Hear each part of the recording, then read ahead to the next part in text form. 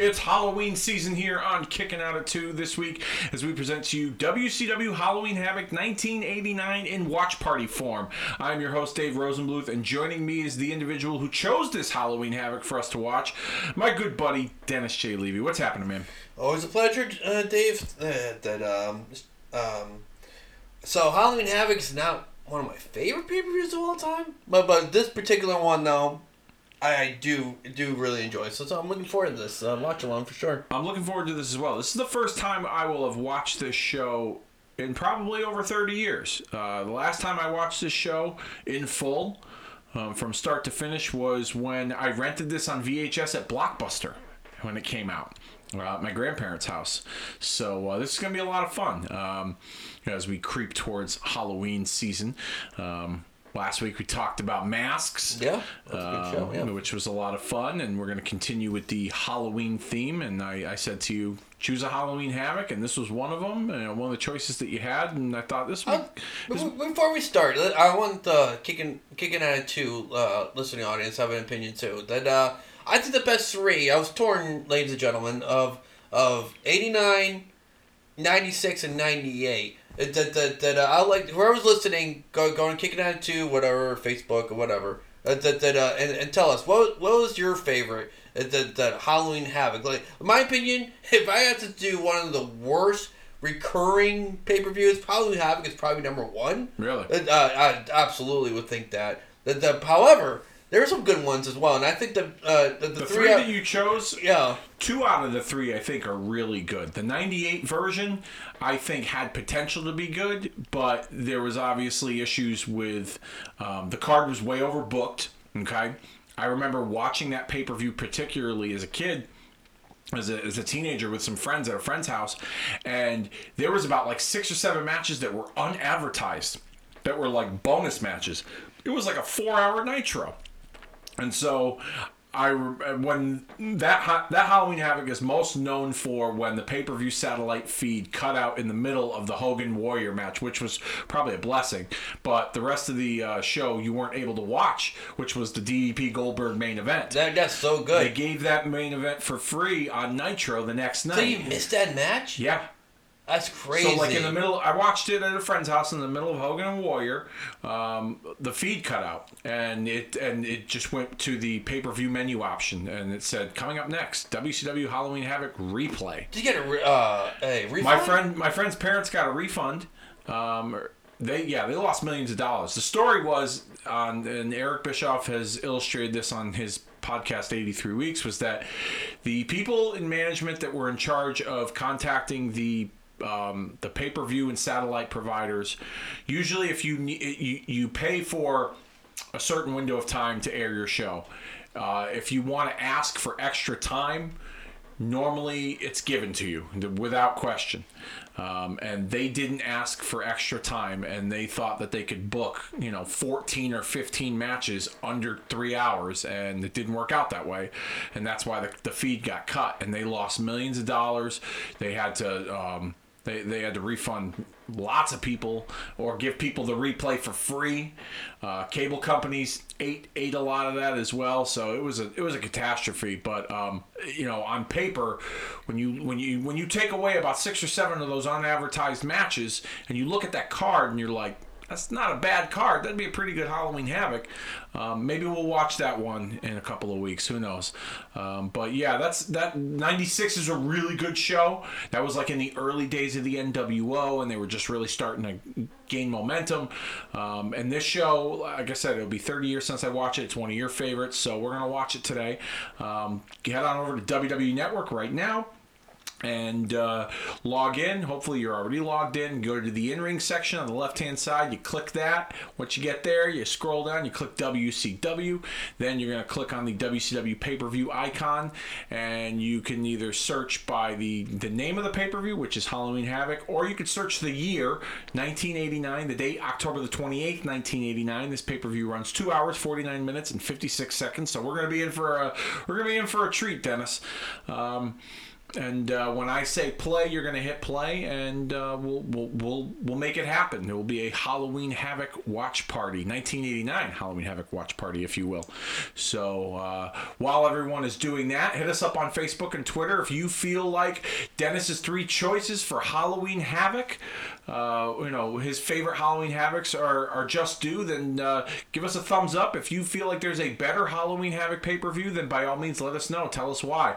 Facebook.com/Kicking Out at 2, as well as our Twitter at Kicking Out 2, KICKNOUT, and the number 2.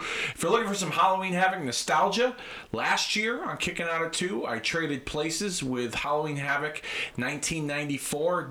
Flipped the results of each match on that card and mapped out the trajectories of the winners and losers. You can find that in the archives at the Retromania Pro Wrestling Podcast Network by searching Retromania with a W. Find us on Spreaker, Stitcher, Spotify, Apple Podcasts, Google Play, SoundCloud, you name it. You can find all the great shows from Retromania that include Kicking Out at 2. We also did a watch party of Halloween Havoc 1997 last year with my buddy Chris Donovan. That was a lot of fun. You can check that out in the archives, Retromania, over at Podbean. And hopefully by now all of you have been queued up and ready to go. From time to time I might flip the audio on, so I'll let you know on my end. I'll track it for you, but for the most part you're going to hear the running commentary between one Dennis J. Levy and myself for the duration of this 2 hours 49 minutes and 56 seconds. So without further ado, in 5, 4, 3, 2, 1, hit play. We open here with a Halloween spooky spectacular. It's so cheesy, but so yeah, awesome. the graphics back then were pretty cheesy. You see the tombstones there with Muta and Sting and Flair and Funk. That's the main event in the Thunderdome cage. Flair and Sting versus the Great Muta and Terry Funk with Bruno Sammartino as the guest referee. And we're in the Philadelphia I think it was the Philadelphia Auditorium. It's not the Spectrum where the Flyers used to play, but it's where NWA used to hold a lot of their shows. WWF used to run the Spectrum, and NWA used to run the Phil. I think it's the Philadelphia Civic Center. Look at all the empty seats up there. Yeah, I'm thinking the same thing. Holy shit! Wow. But it's WCW. I know when they went up more north that they did pretty good, like in Philadelphia and whatever, but yeah, this wasn't their territory. So it's ambitious, but as you can see, the empty seats and whatnot. Yeah, I mean, and their production quality too. Usually, if there's empty seats in an arena, especially with WWE, before the pandemic. They would at least like dim the lights and find a way to make it look like the building's full. WCW made no attempt here and in doing any of that. And this was a year removed from the purchase from Crockett. Crockett sold it to Turner. As we see, Jim Ross and Bob Caudle would be the ones calling the action for this event.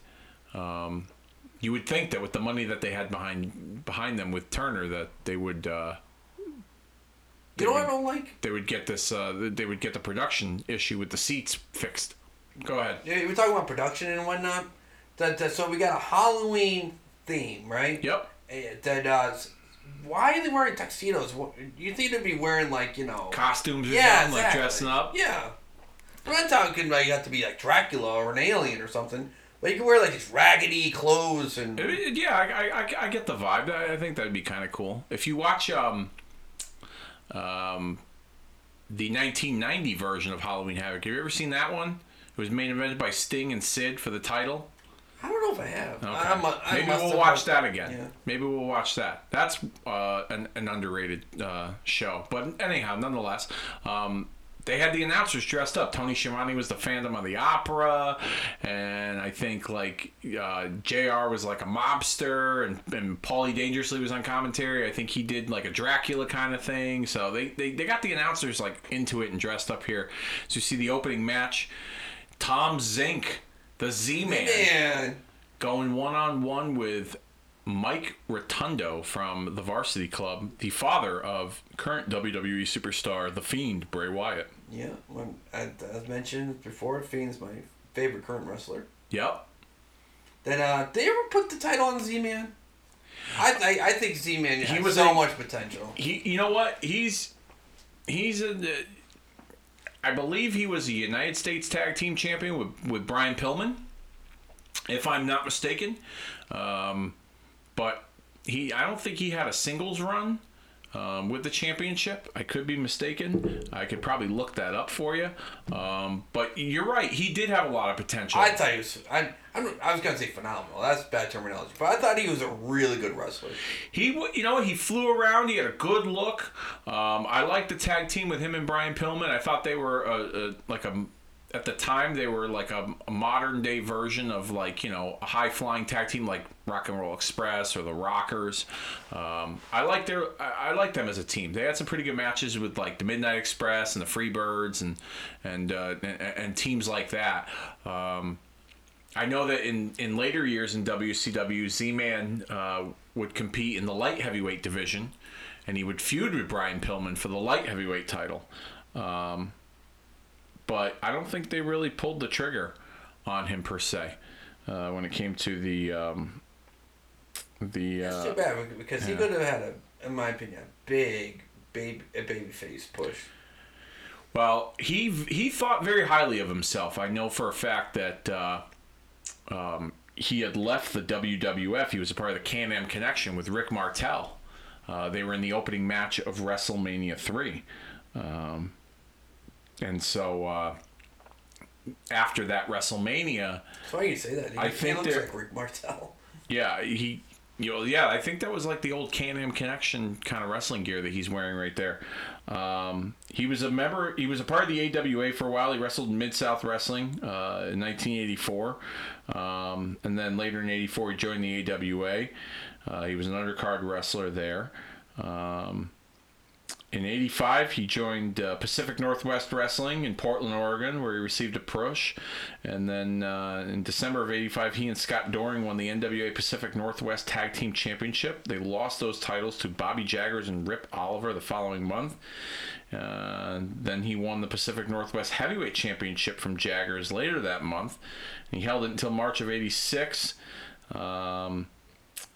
Between May of '85 and October of '86, he wrestled intermittently with the Quebec-based Lutte Internationale promotion in Canada, where he won the International Tag Team Championship with Dan Crawford. He wrestled a little bit in All Japan Pro Wrestling in a tag team with Rick Martel. And then he was in the WWF from '86 to '87 as the Can-Am Connection.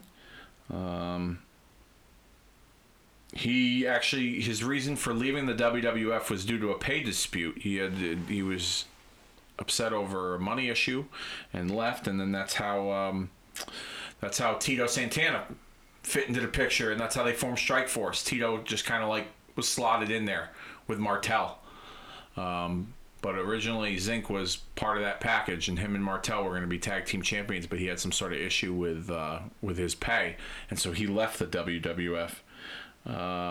He'd wrestle in All Japan for a few years, and then for the AWA in '88 and '89, and then he would go to WCW here in 1989. He debuted at the Clash of Champions 8 in September of 1989 under the ring name The Z-Man, defeating the Cuban Assassin. Had tag team title run with Brian Pillman as the United States Tag Team Champion. He feuded with Arn Anderson over the TV title for a little bit. And then he was also a part of... Or no, wait a minute. You know what? In '91, he became the official World Television Champion under the banner of the NWA before the NWA and WCW had disbanded. And then he became the first WCW TV champion, defeating Arn Anderson. I apologize. So they did kind of pull the trigger on him. I forgot about that. He would lose the title to Arn Anderson in January 7th of 1981. And then later that year, he would team with Dustin Rhodes and Big Josh, who would eventually become Doink the Clown, to feud with the York Foundation over the WCW six-man tag team titles. They would eventually win those titles from the Freebirds in August of 91, but then would later lose them to the York Foundation in October of that year.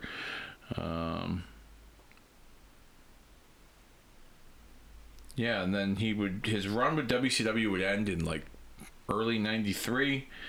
Or he would be released in May of 94, excuse me. I apologize. He would go back to All Japan. And then his career ended in August of 96, wrestling for the American Wrestling Federation. And he died on December the 9th, 2017, from osteosclerosis and cardiomegaly in Robbinsdale, Minnesota. And I saw a picture of him right before he died. He looked nothing like this. Is that right? His health went to the shits, unfortunately. I'm trying to think. I recently saw something like that where a wrestler was like, before he passed, you just never know. Anyway. Never even knew what he looked like, yeah. It's really sad to see that. Oh, was it that picture I sent you and Justin in the text of Dr. Death Steve Williams? That's it. Yeah. I never saw that before either, and I was like, oh my God. You know why I found that? I found that on a wrestling page on social media. I forget where, but the guy the admin of that page, he apparently is a listener of the Grill and JR podcast, and that week JR did a tribute show to Dr. Death and his friendship with Dr. Death, and even in the podcast, JR recalls when he went to Doc's funeral, how like he didn't even recognize him, like, you know, hair gone on his face, you know, long black hair, facial hair gone, you know, just didn't look like his friend, you know, in that casket. It was wild. That must have been really sad. That's where that picture came. So then, like, someone who listened to it found the picture, posted it, and that's what I sent it to you guys. I was like, oh shit. Yeah, very sad. But yeah, the picture of Zink didn't look anything like him. It was like a picture of him sitting on his front step of his house with his dogs, and he had like a baseball cap on, didn't have long hair, just didn't look, you know, like the Tom Zink that we're currently watching right now. Mike Rotundo. What do you think of Mike Rotundo and his trajectory throughout his career? He had performed under various different personas. Yeah, and of course IRS is my favorite. Yeah. That I didn't like his second run in WCW. Wall Street. Yeah, that was not a good gimmick. Then he jumped the shark by then, but I loved the IRS gimmick that most people did, of course. Yep. And of course him in the $1 Million Corporation was good too. Yep. Even the tag team with DiBiase. Yeah. Was some pretty good stuff in late 92, early 93. Yeah. Late 91, I should say. Because, yeah, him and DiBiase formed a team late 91, I want to say. Going into 92. And they were originally managed by Sherry, which I didn't know. I knew that Sherry managed DiBiase, but I didn't know she managed them as a team briefly. I don't remember that at all either. It was right before they put her with Shawn Michaels. And then they had Jimmy Hart as their manager. But yeah. Rotundo here, I like the Varsity Club gimmick. I thought it was kind of cool. You know, him and Kevin Sullivan and Dr. Death, and I think Rick Steiner was even a part of that group at one point, briefly, before they brought Scott in and made them a team. Yeah. But yeah, I didn't care for the Wall Street. IRS I probably liked the most, like you. He did a good job of portraying a tax man. I thought that was kind of fun. But a solid in-ring performer, somebody that they knew they could rely on. And, you know, wrestling, you know, before his kids obviously Bray Wyatt, Bo Dallas in the business. I think they got a daughter too that's gotten herself involved in the business. But what's his name? He's the brother-in-law of Barry Windham. Is that right? He married Barry Windham's sister, and so he kind of added his wrestling lineage to the Mulligan family. Father-in-law, late Blackjack Mulligan.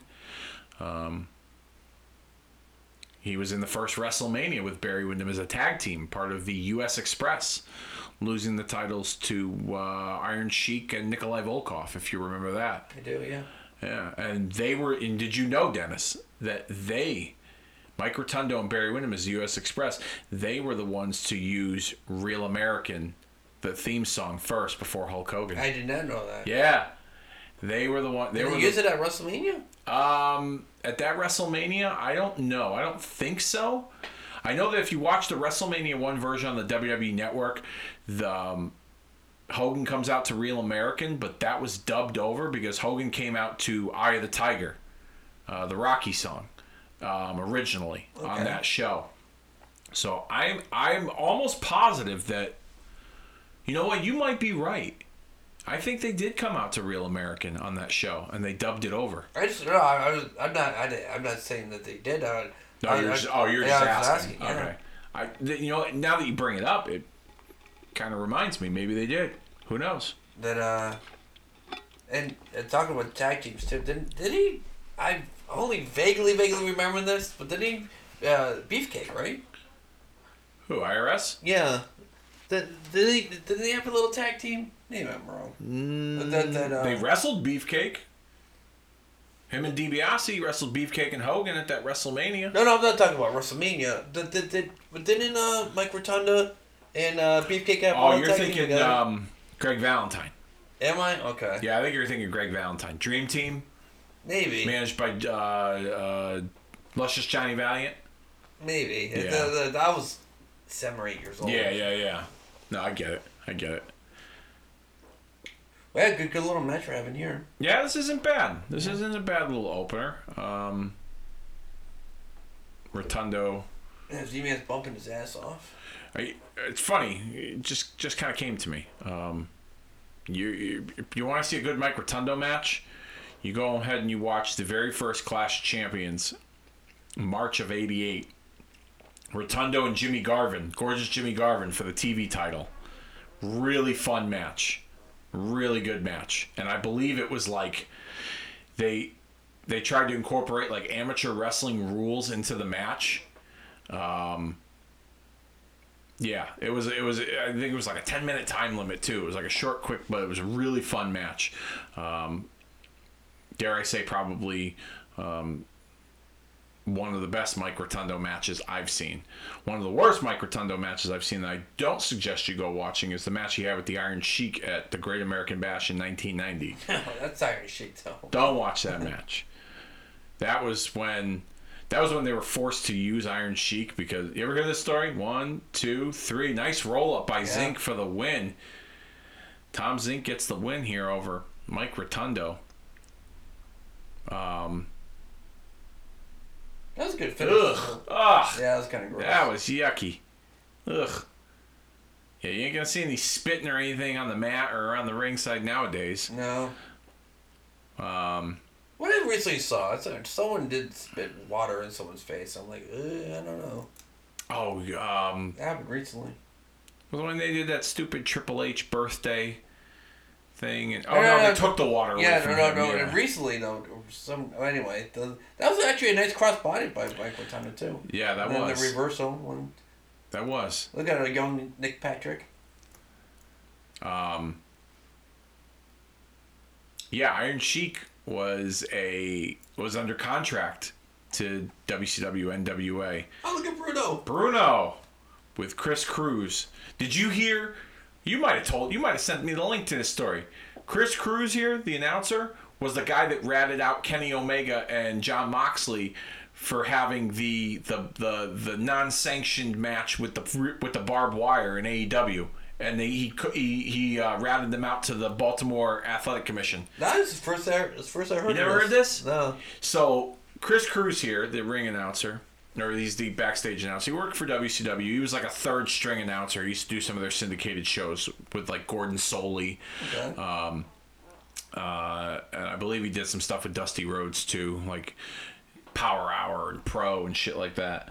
And Cruz saw the match, and he tweeted about it, and he voiced his displeasure over the overabundance of like weapons that they use. Which, by the way, like I saw the match on pay-per-view. I like it. Right away. It was too much. Yeah. It was way too much for me. Like they're crawling on the fake glass. Like you should have, like, at that point, like, I honestly felt like you should have just fucking, the finish should have happened like 7 high spots ago. You know what I mean? Yeah. Like, it was just too much. Oh, look at this here. We got the Midnight Express. Speaking of Dr. Death, 6-man tag here. We got the Midnight Express coming with Jim Cornette. This is the babyface version of the Midnight Express. Bobby Eaton, Stan Lane, along with Dr. Death, ready for action against. Look at this. You see in the background?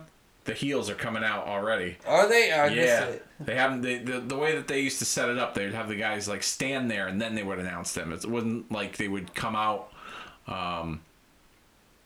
through the curtain after they were announced. They would like stand there. It was kind of silly, but anyhow, long story short, Chris Cruz saw the match, and he said something about, he kind of teased that he was going to rat them out. And nobody really thought that he would do it, and he ended up doing it. And he went to the Baltimore Athletic Commission, State Athletic Commission, and because Baltimore's known for no blood, they're big on no blood. I don't know if you remember this, but there was a finish to Ric Flair and Lex Luger at a Great American Bash in Baltimore, and Luger bled, and the Baltimore State Athletic Commission stopped the match on pay-per-view. Really? Yeah, Great American Bash, 1988.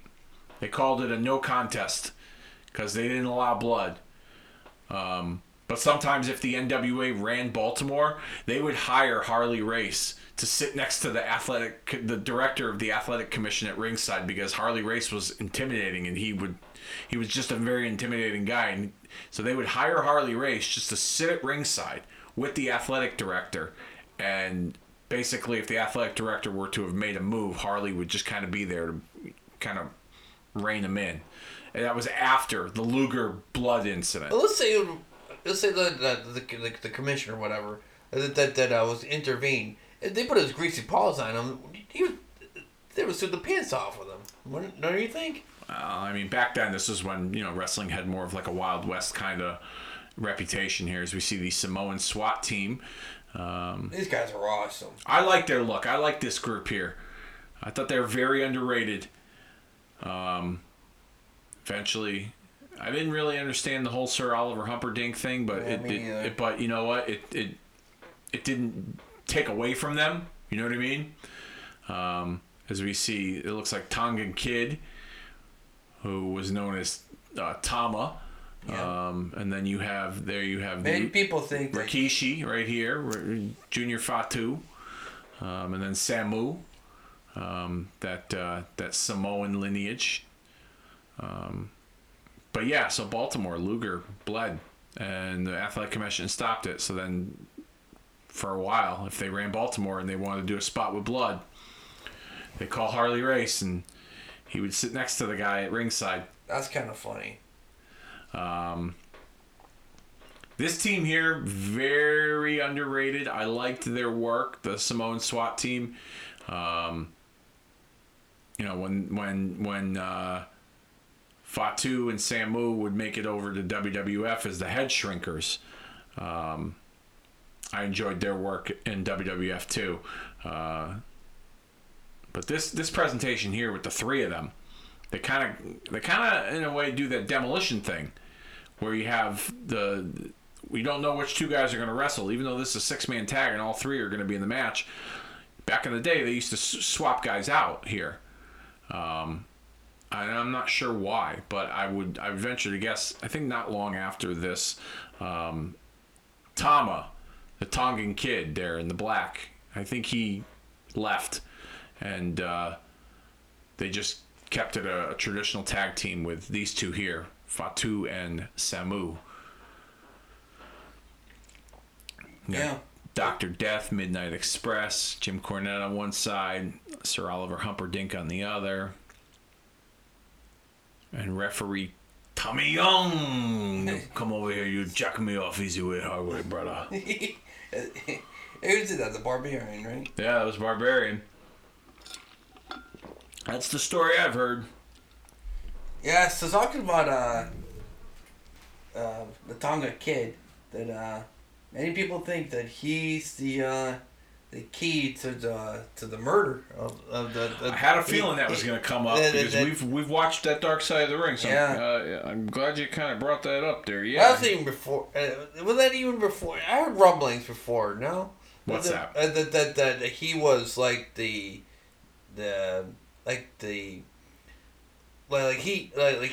one. He knew a lot. He knew what took place. He was there, I guess. But at the same time, this like some of his either the way they edited the show tried to make it appear like he knew, but at the same time he also kind of contradicted himself. I don't know. Some people are claiming that he wasn't there when that happened, based on the timeline of when he debuted in the WWF. But I don't know. He could have dark matches or whatever, but I think it was quite though that their goal was to make that detective look like a fucking idiot, and they did, but then so maybe they were just trying to like their agenda, like that have the Tonga Kid that be like, were you in the car? And he's like, yeah, I was in that car. And then he goes to the detective and they're like, was anyone in that car other than them? And the detective goes, no. And then they're like, well, about half an hour ago, there's someone in that seat said he was in the car. Yeah, it's strange. Yeah. It's I mean, but at the same time also too, like, think about all the shows you do over the years, the cities you go to on the road, everything's just kind of a blur. All the head trauma you suffer with the bumps you take. He may think he was on that show. He may think he was there that night. Yeah. But maybe he wasn't there that night. You know what I mean? Not discrediting his story, but, and this is how much of a fucking mark I am.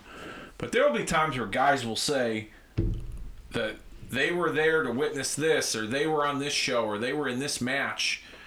And I'll be like, wait a minute, I watched that match. You weren't in that, or wait a minute, I remember that. You weren't there for that, That's a good point. I'll kind of call bullshit just based on, my memories and going back and even having the research to back me up. Like, for instance, Kevin Nash always tells the story that his rationale for the finger poke of doom with Hogan, and Nash will say, oh, I booked myself to win the title so that I could job to Hogan a week later with the finger poke, and then Goldberg could take his arm and smash the window of the limousine so we got no babyface to work with, because that made a lot of sense. That's his way of trying to detract the naysayers. And then that's where I call bullshit, because Goldberg didn't smash his arm in that window after the finger poke. Goldberg did that a year later. You know what I mean? So some of these guys, Did he legitimately hurt himself too during it? Oh, he did. Yeah, he tore a tendon. He was he almost hit a major artery. But that was a good spot. Yeah, that was a good spot there. Samoan's bouncing around. Dr. Death here in for the tag. Dr. Death. Oh, Jesus. Yeah, these guys fucking wailing on each other. Yeah. I always liked his intensity. He brought that football background to his matches, and he just looked like a mean dude that could fucking hurt somebody. Absolutely. You know what I mean? He looked like someone that could, Dr. Death, which was a name I guess he got in high school when he wrestled for his high school team. They would call him Dr. Death because of his quick and decisive victories in amateur wrestling. Great nickname. Yeah. And can you imagine you're a high school wrestler and you have to wrestle a guy named Dr. Death? Yeah, the match is probably already lost. Yeah. You already lost before you even begun. Get a reputation, you know what I mean? Like, that this guy's bad news. Oh, look at the crowd. They're into it. Since someone with 2 brain cells figured out not to do wide shots anymore. Yeah, you got uptight, close camera shots when it comes to the audience. Hopefully they realize that they need to dim the lights too, but it's it'd be a good fight in real life. Doc and Samoans. Yeah, I don't know. I'm just saying. I was gonna call him Rikishi, but well, he is Rikishi there. He's not Rikishi there, but them two though, they really went at it. I bet you that'd be a damn good fight. Jesus, he's just mowing through every. Damn. Doc is laying it in. Yeah. He was always a better heel, if you ask me, but. Yeah. Well, just like the Midnights and Cornette, they're baby faces. Yeah, right. Good point. Cornette. I mean, Christ, you look at Cornette, you want to punch him in the face. Before he even says anything. But this was the landscape at the time. I believe they were coming off the rivalry with Paulie Dangerously and his version of the Midnight Express with Dennis Condrey and Randy Rose. I don't know if you remember that. They were a team in the AWA. They were the original Midnight Express. All right.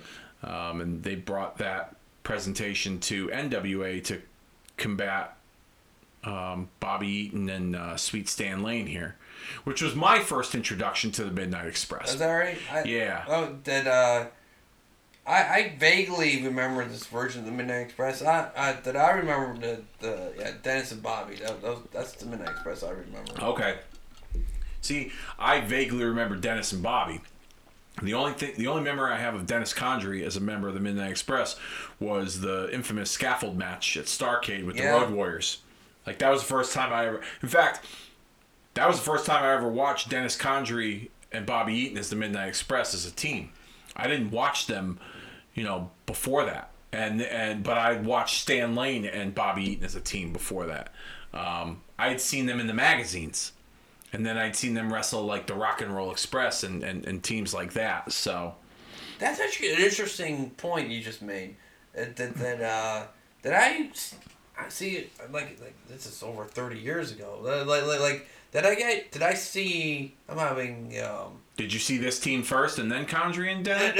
I'm saying, is it the magazines that I saw that because most of my exposure. I have no shame admitting this. Most of my exposure, when I was a little kid, to the WCW and whatever, was through the magazines. It was the magazines, yeah. So maybe I'm getting confused between like what I saw and what and the wrestling. You know what I mean by that? Yeah. No, I get what you're saying. Yeah.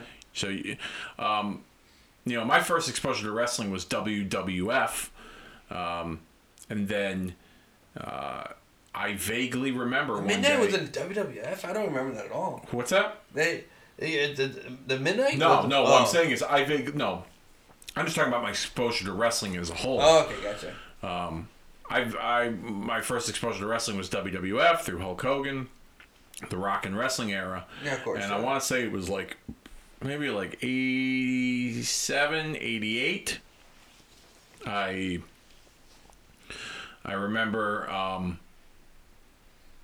I remember watching Superstars or Wrestling Challenge as a kid, and it was over, and my father, we didn't have a remote control. We had the dial on the TV.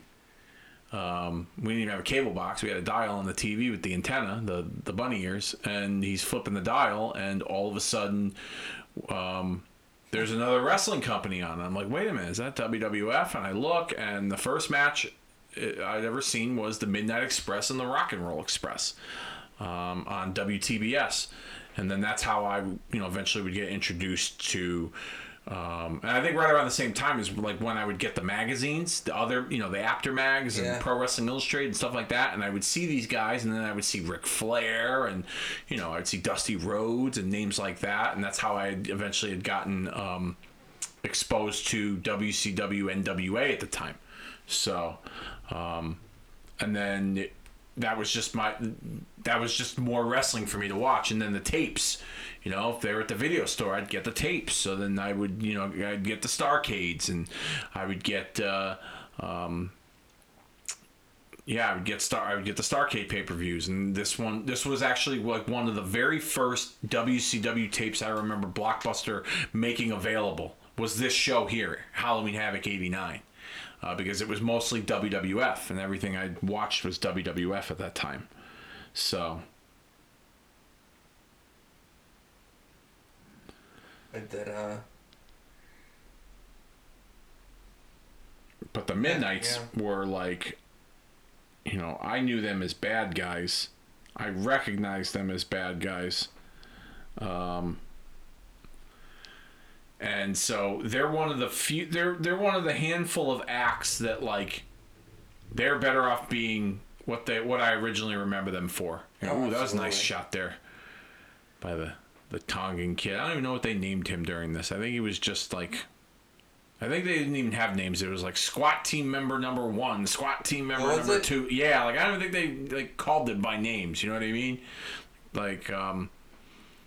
But yeah, Bobby Eaton and Stan Lane, Midnight Express, my first introduction to them, and when they were bad guys, and the Midnights and Cornette definitely better bad guys than good guys for sure. I don't get it where I get the acts get stale or whatever. Yeah, switch things up. Yeah, I don't necessarily think the answer is always turning them face or turning them heel. Just tweak like who they are just a little bit. That like I hate when like especially current wrestling where like you just know the better character is them as a face or them as a heel. Like Bailey heel is okay, I guess, but it's so much better as a face. Mm-hmm. And like Randy Orton is a heel, and Randy Orton is a heel, and like I just don't get it, man. Yeah. When you make these guys who you just know are just way better a heel or a face. And, like Shinsuke Nakamura is my biggest example for current wrestling, where what the fuck, man, that guy should. He should have been a babyface. And he wasn't. And he didn't even jump the shark as a face, and they turned him heel. It's mind numbing to me. And, yeah, I'm with you there. I mean, I think they tried to add their own spin to him because he was an established act somewhere else, like WWE has always done with just about anyone. And if you think about it, Midnight Express were too southern for them. I don't feel like they would have, even if they were to have brought them in. I feel like if they were to have brought them in, it would be without Cornette, and they would have tried to make them like a white meat babyface tag team. Probably right. And in the WWF, and it probably wouldn't have worked. You know what I mean? And they might not have even called them Midnight Express. You know what I mean? Like shit, they couldn't call the Road Warriors the Road Warriors. They'd call them the Legion of Doom. Because they needed to change their name so that they can put their own spin on it and own the trademark. Here's the thing I never got. How did they get away with that? Because obviously, that it was the Mel Gibson, the World War. Maybe at the time they didn't own the trademark. I don't know. I just never got how they got away. Maybe they. Well, here's the thing too. They even did like the spikes and everything. And well, here's the thing too that wouldn't surprise me. During this time period in wrestling, yes, wrestling was popular amongst wrestling fans, and to some degree, maybe a decent chunk of the mainstream audience, pop culture. Yeah. But, to people in other forms of entertainment like television and Hollywood, they didn't take wrestling seriously. So if, they might not have even known that Hawk and Animal were known as the Road Warriors. You know what I mean? Like because they looked at wrestling like so under the radar, like it was beneath them, that like they didn't pay attention to it. You know, nowadays it's different. You know, wrestling's very popular, and even though there's a good portion of pop culture that don't take it very seriously and look at it as that phony wrestling stuff, there's a lot of it's becoming more accepted in the entertainment world.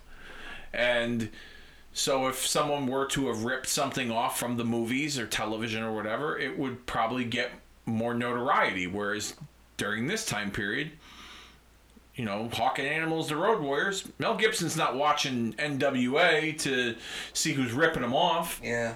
You know, someone would have to have brought that to his attention. And even if they did, there's a good chance they'd have been like, well, it's just the fucking wrestling. Nobody watches that wrestling shit anyways. I wonder that was one of the reasons why WWE wanted to change the name.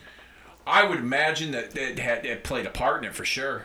Yeah, I would imagine that, it's like, we can't call them the Road Warriors. I don't want to get sued. Yeah. Like, they were smart about that. That's the one thing that they're very smart about, that people give them shit for, is that for as much as, like, they get crap from fans for taking talents that were established somewhere else and trying to change them with, like, a name, they're trying to protect an intellectual property, or they're trying to be able to market and make money off an intellectual property.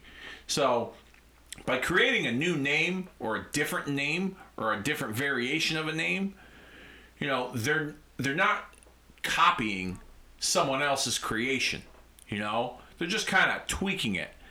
Whereas, like, for instance, CM Punk was CM Punk forever, and before he came to WWE, he owned the trademark to it. They couldn't do anything about it, They couldn't make money. I mean, they made money off of it during his time, and I guess to some degree they could still make money off of it now, but for the most part, Punk owns that trademark, you know what I mean? So, they're very good at, like, trying to market things that's going to benefit them, That's a good point. Hot tag to Dr. Death here. Jesus. He's just... Yeah. bossing these dudes around. Holy crap. And look how big Tongan Kid. Look at that. Yeah. That is what. Look at it. People are going nuts for that shit. They're going crazy. Look at the strength on him. That's a beautiful power slam. Yeah, and Doc's had a reputation in wrestling for being one of the toughest guys, and somebody you didn't want to fuck with. Ooh, that was a sloppy job there. Yeah. By Stan Lane and Tongan Kid. Or squat team number 3. For a match that had a million spots, that for only having one botch, that's not so bad.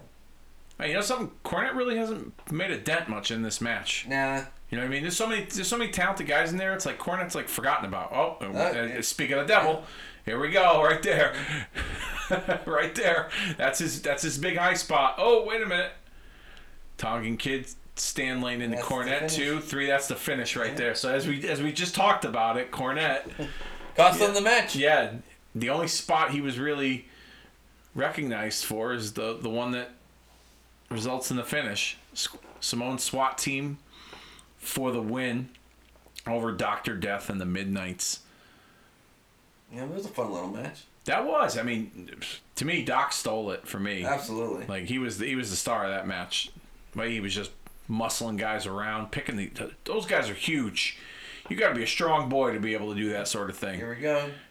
The tennis racket shot right there. And then cost them the match. Yep. Tongan Kid, Stan Lane into the tennis racket where Cornette is on the apron.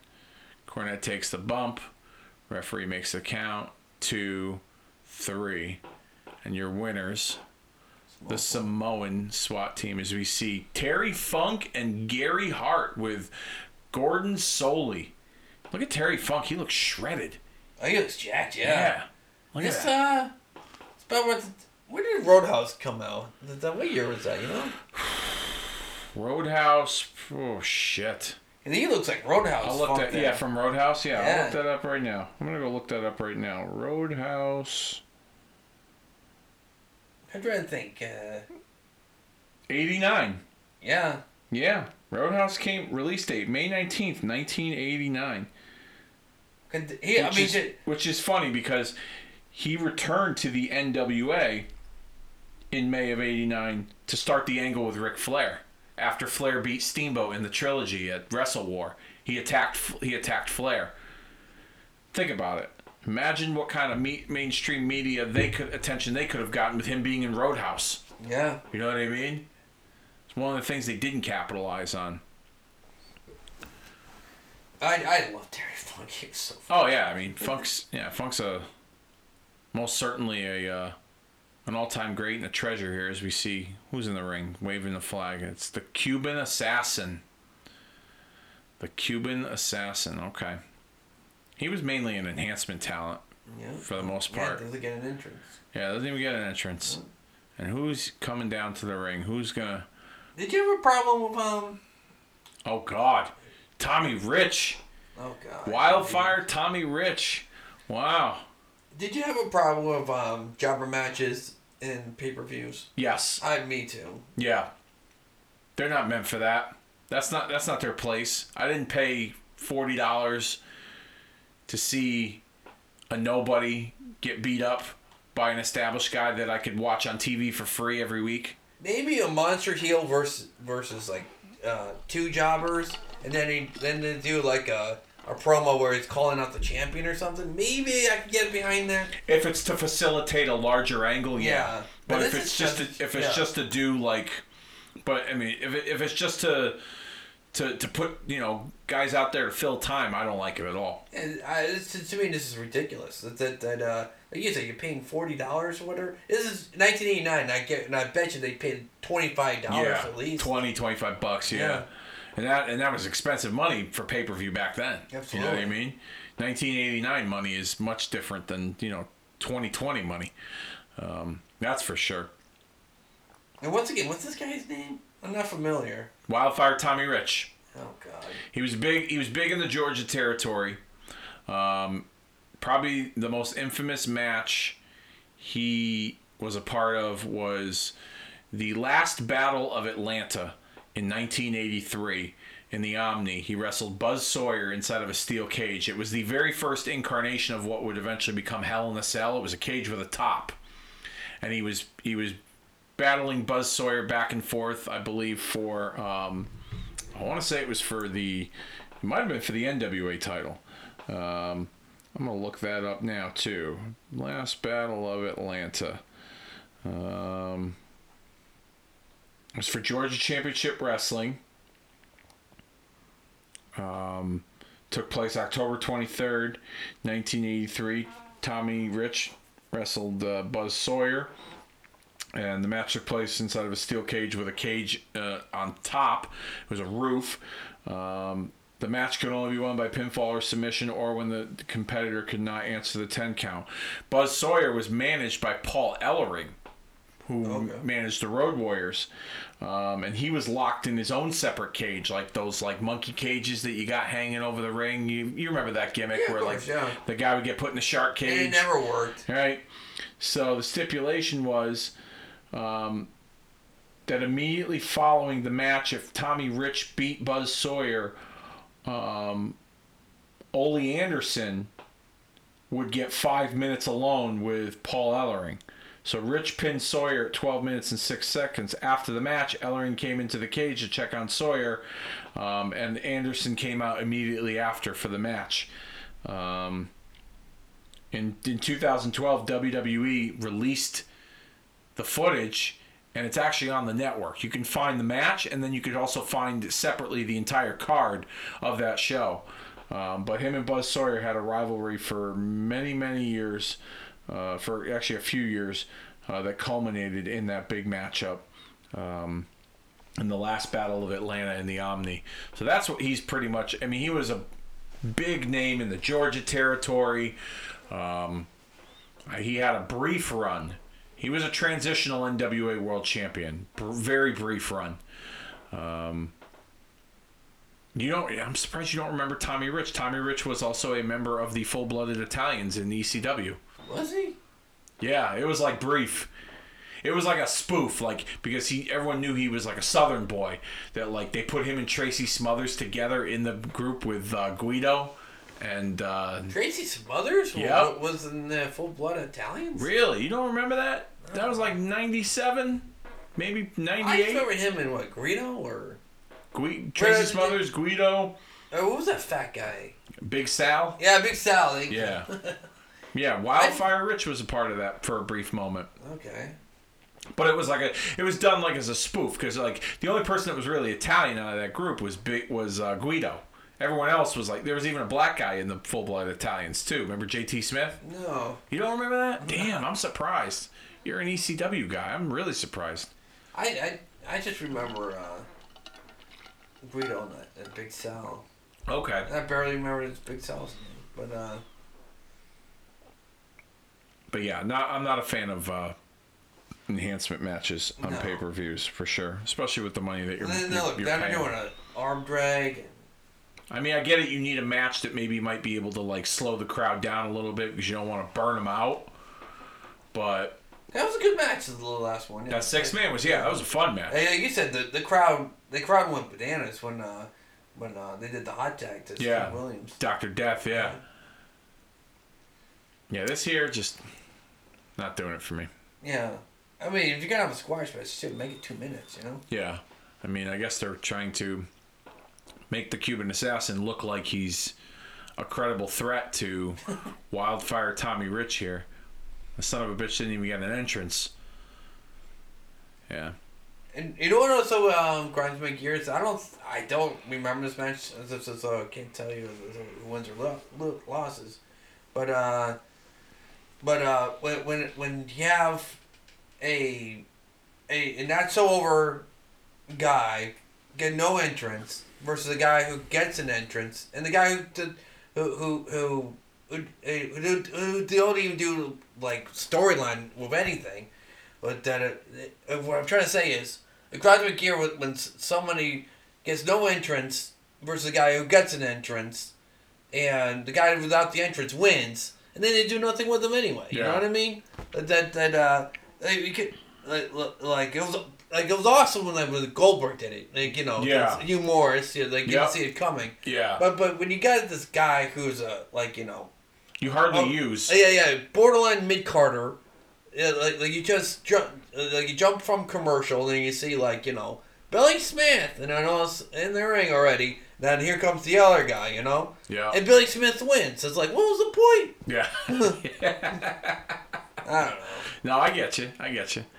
I mean, I'm trying to think of enhancement matches on a pay-per-view.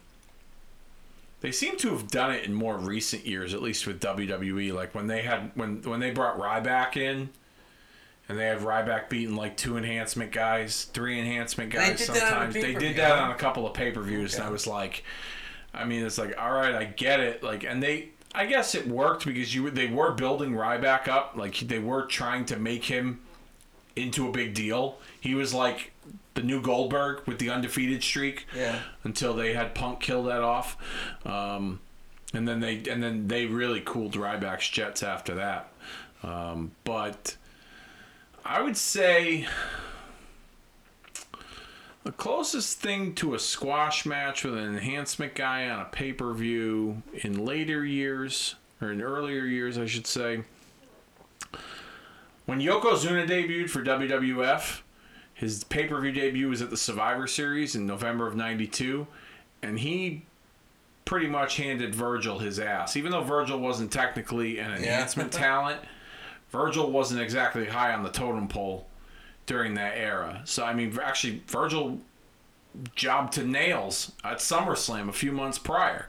So I guess you would call that an enhancement match as well, But that and... shit.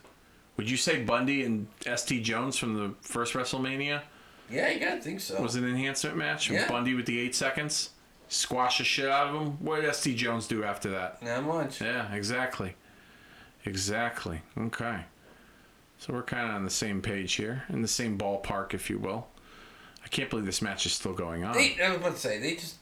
Can we end this shit already? My goodness. That's gotta be it, right? That is press. Oh my God. That was the finish? Yeah, that's the finish. That was fucking awful. He's so mad he hardly won his hand race. He's leaving. He's like, fuck this. Yay! Fuck this. I'm out. I'm going to the side entrance. I tell you what, the crowd, they did a better job. It looks like the arena's filling up. Yeah, I noticed that. Either people got in late or they realized that, that we need to dim the lights a little bit because it doesn't look as... That's Philadelphia. It's could have been construction, whatever. Let's see what the attendance was here. Let me look that up for a minute. Let's see what the attendance was for. I'd have guessed 8,000 maybe. 89. Freebirds. There we go. World Tag Team Champions. One of them's only wearing the belts. Jimmy Jam Garvin and Michael P.S. Hayes. Yeah. I always like the Garvin brothers.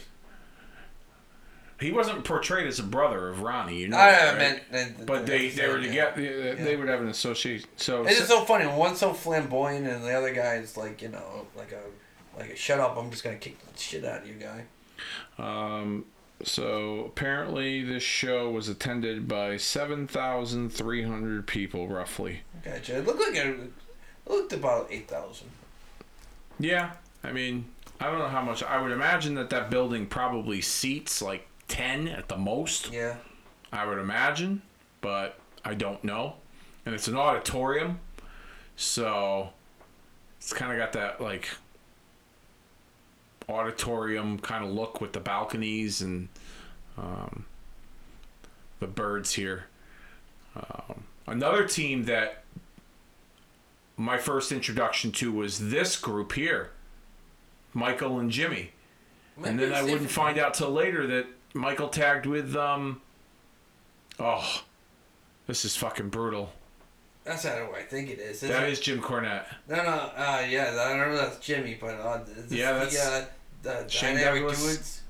Yep, Shane Douglas and Johnny Ace. Oh my god. They have skateboards? Yep.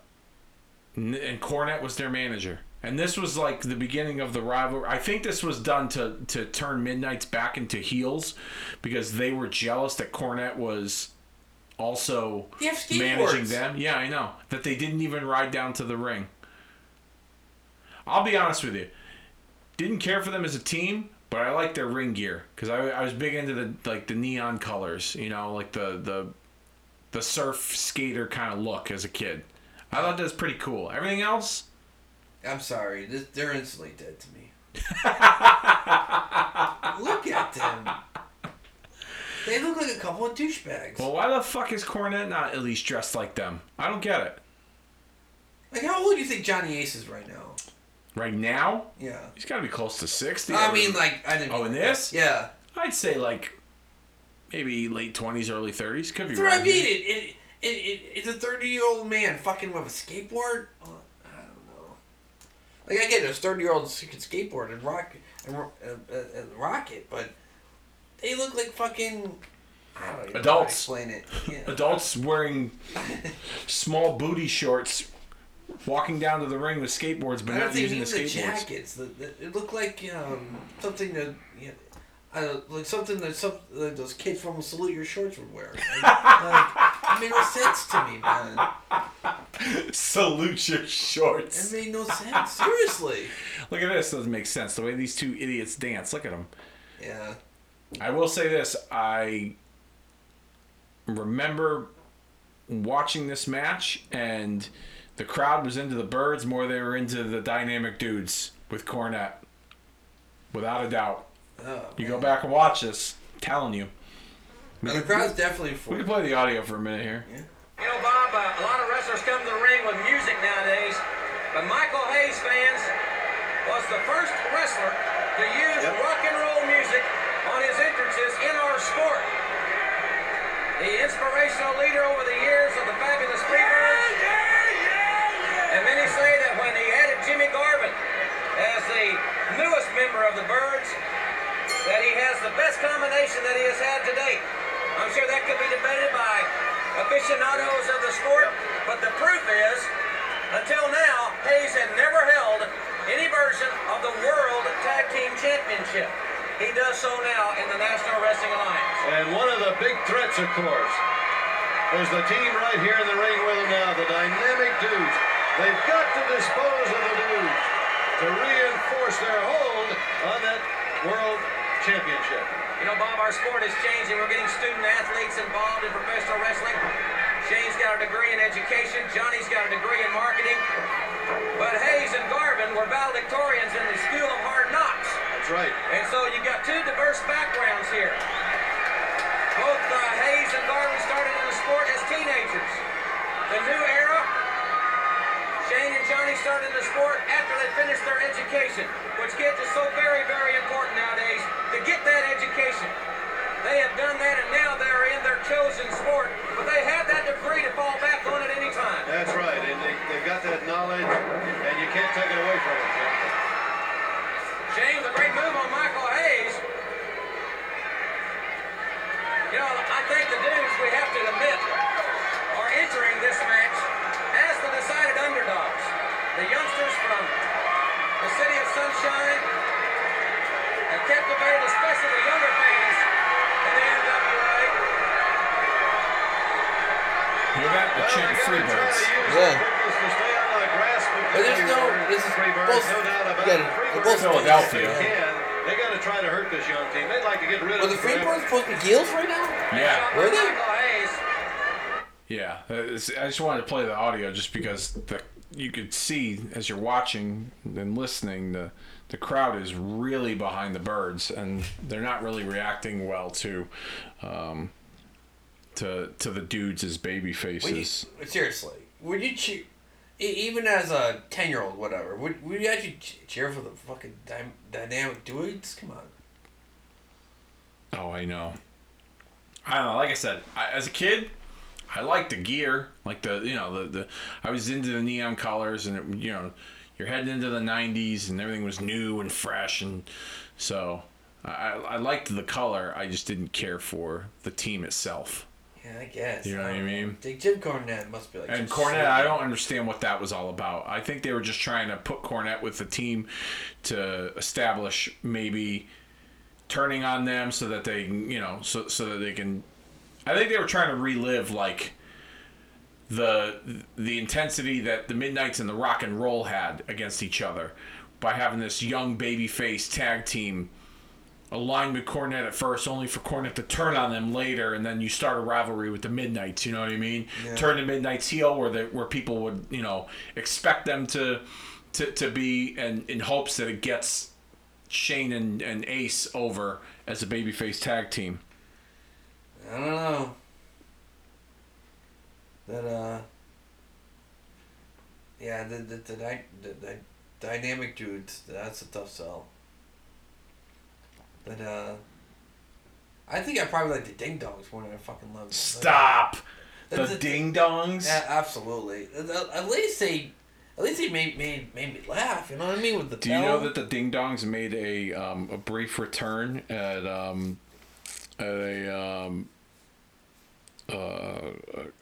wrestling convention last year? Did they really? Yeah. Did they get booed up? I can see that either in one extreme. Did they get booed at the building, or did people explode? I doubt they got a mild reaction. So it was more or less like a gag, like a joke, I guess you could say. It was last fall when AEW did their Revolution pay-per-view. No, they did the Full Gear pay-per-view in November of last year in Baltimore. They ran a StarCast wrestling convention, and they had Sting doing appearances at the convention. Oh, geez, yeah, that drop kick was pretty sloppy, double drop kick. Sting was doing an appearance at the convention dressed as Red, White, and Blue Sting from when he won the title from Flair at Great American Bash, which took place in Baltimore. So then they brought the Ding Dongs. And I think it was just two random guys that, I think the promoter, Conrad Thompson, had acquired the ring attire of the Ding Dongs, but had just two random dudes playing them for the photo op. But yeah, it was meant to be just more of a comedy thing than anything else. I don't think it was meant to have any serious effect to it. What the fuck? It says Fantasia on the back of Michael Hayes' tights. I don't know. I don't know what that's all about. And then, but yeah, I thought the Ding Dongs that call me crazy, but I thought they had potential. It just wasn't well executed. No. Like that whole thing where I just love where like they're about to make like the hot tag and they'll ring the bell like Ring come the bell. on. I don't know. I thought it was fucking funny. I heard of it, but I never saw it until later years. So it was something that obviously was pretty quick. Didn't last very long. No. I think their last match they got squashed by the who was that Dan Spivey tag Skyscrapers? Team? Yeah, I think it was the Skyscrapers. They're on this card. This show's loaded with tag teams, if you think about it. You got the Samoan SWAT team. Yeah. You have the Midnight Express. You got the Freebirds. Yes, you got Dynamic Dudes. You got the Skyscrapers. You got the Warriors, Road Warriors. You got Doom. You got the Steiner Brothers. You get, this match is loaded with tag team matches. I think there's only 4 singles matches on this card. Wow. And the rest are tag team matches. And all with a bunch of great tag teams. You know? Well, that's a nice move here. Yeah, this is probably the highlight of the match. And they come in, they get no fucking reaction. No. None whatsoever. It's crazy. Yeah. Crowd's cheering because the Freebirds got close though. Yeah, plus they're established and, you know, they're cool, I guess. You know, the audience is into them. Yeah. I think it's Philadelphia's team. You know, Yeah, they fucking throw snowballs and batteries at Santa Claus. Ugh. Yeah, Philadelphia is a rough wrestling town. I've never been to a show in Philadelphia. I've always wanted... Oh, I've been to a football game. Vikings versus I'll Eagles. never go to a football game there. Oh, dude, that'd be the... Never. I guess... I'm a Giants fan. I will never set foot in that stadium. They'll kill you if you were in the Yeah, Giants. exactly. You know, they were the first team to have instituted a holding cell and a jail with like... A court. With a court with a judge. Yeah. In their in the old stadium. I'm sure they have it in the new stadium now. Yeah. But yeah, they were the But that's first. what I went to. I went to the vet. Yeah, oh, at the vet? Okay, yeah. We're That's talking- the first team to ever do that in the NFL. I want to say it was 99, either 98 or 99. The Vikings and Eagles were both, maybe it was 2000, I don't know. It was either 1999 or 2000, I forget. And we're getting blown out. I'm like a teenager. I'm getting beer thrown at me. I'm wearing my Viking colors. Me and my uncle both. And we're getting beer thrown at us. And the craziest thing that I saw the whole day, Minnesota Viking fan, that from Minnesota, you could tell because the way she was talking, that she had that accent. Anyway, she has hot dogs. From Minnesota. Yeah, exactly. North Dakota, Minnesota. Lake Minnetonka, Minnesota. Here's this woman. She was just for story wise, she was overweight, and she has like hot dogs and nachos, like this big tray full of food, right? Yeah. And here comes this asshole Philadelphian that jumps on her back, right? And all of this food goes everywhere, right? And who sees the security, and who's the motherfucker that gets thrown out? Not the guy that jumps on the back and is going, "Yeehaw, cowboy!" and screaming that, right? The woman gets thrown out of the game. Jesus. And the guy gets nothing, and everyone saw it. Yeah. And of course they're going, "Na na na na, hey, goodbye." Oh, God. And like this woman did nothing. Yeah, they're ruthless. I'll never go to a football game there. And we're getting blown out. It was like 34-7 Eagles, and I'll never go there. oh man. I don't even like to watch them on TV. Well, you're a Giant fan, but and of course, I know we should be talking about wrestling. It's related but to during the the crowd here in Philadelphia. NFC Championship game a few years back, again, we're getting blown out. And then You were at that game? No, I didn't. Oh, you watched that too? Thank God. I thought about it. You might I not really be alive. Did. And then, You might not be alive if you were at that game. I don't know. If you're getting blown out, it's a little different. But then, if we would have won, if you were purple, yeah, you're in trouble. But here's the thing: the game is over, the Vikings lost, and here's some Viking fans walking under a bridge, and that once they get to the part where anyway, they got pissed on. I mean, people from 20 feet below literally urinated on Viking fans. So, I used to have a friend. We lost touch, and I don't even know if he's even alive. This was many, many years ago. He was a big Eagles fan. He grew up in the area. I think he went to high school outside of Philadelphia. And I was a big Giants fan. And he went to go see the Giants-Eagles play at the old Giants Stadium. And he got so drunk that he thought he was going into his friend's car, and he just sat in the car and they were leaving the game. He thought he was getting in his friend's car. It turns out it was someone else's car. And is this match over? Is it about to be over? Finally. Thank fucking God. Long story short, he gets arrested because these people saw this stranger sitting in their car. Their car was unlocked in the parking lot. He's skunk drunk, and cops arrest him. So I call his phone because he's supposed to be back like a few hours later to come to a party with us, Christmas party. And this guy, this New Jersey state trooper, picks up the phone. He was like, "Who's this?" I'm like, "Who's this? I'm calling for my buddy Steve." He's like, "This is Trooper Barone. He's been arrested." I'm like, "See, you need to stop fucking around." I'm like thinking this is like a total rib. He was like, "No, this is Trooper Barone." I was like, "Well, let me speak to Steve." He's like, "Well, he's not available. He's currently locked up right now." He goes, "Your friend's got an attitude problem." I go, "What did you get arrested for?" He goes, "You're gonna have to talk to your friend about that." I was like, "Well, then put him on the phone." I'm like being a real dick. I probably got him in so much trouble with all the shit I was saying. Long story short, he got arrested, and they considered it breaking and entering or whatever. But he was an Eagle fan at a Giants game, so I'm sure that the cops there were a little rough on him. And then years later, I went to a Raiders-Bills game with a girlfriend of mine at the time, and she was a big Raider fan, and I wore a Raiders shirt. I almost got murdered by these three guys at the beer line. The beer vendor tried to overcharge me for beer. He was like, "That'll be $15, please." I'm like, "The sign says $9." He was like, "Well, you're a Raider fan." I'm like, I was like, "I'm paying $9. I'm not giving you $15 for a beer. Fuck you, dude." And these two other guys that were standing there were giving me a hard time because I gave it back to him. So then later, the girlfriend's father was with me, and we go to the bathroom, and we walk in. We're the only two Raiders fans in the bathroom, and all of a sudden these guys like, "Oh, we got visitors," and I'm like, oh.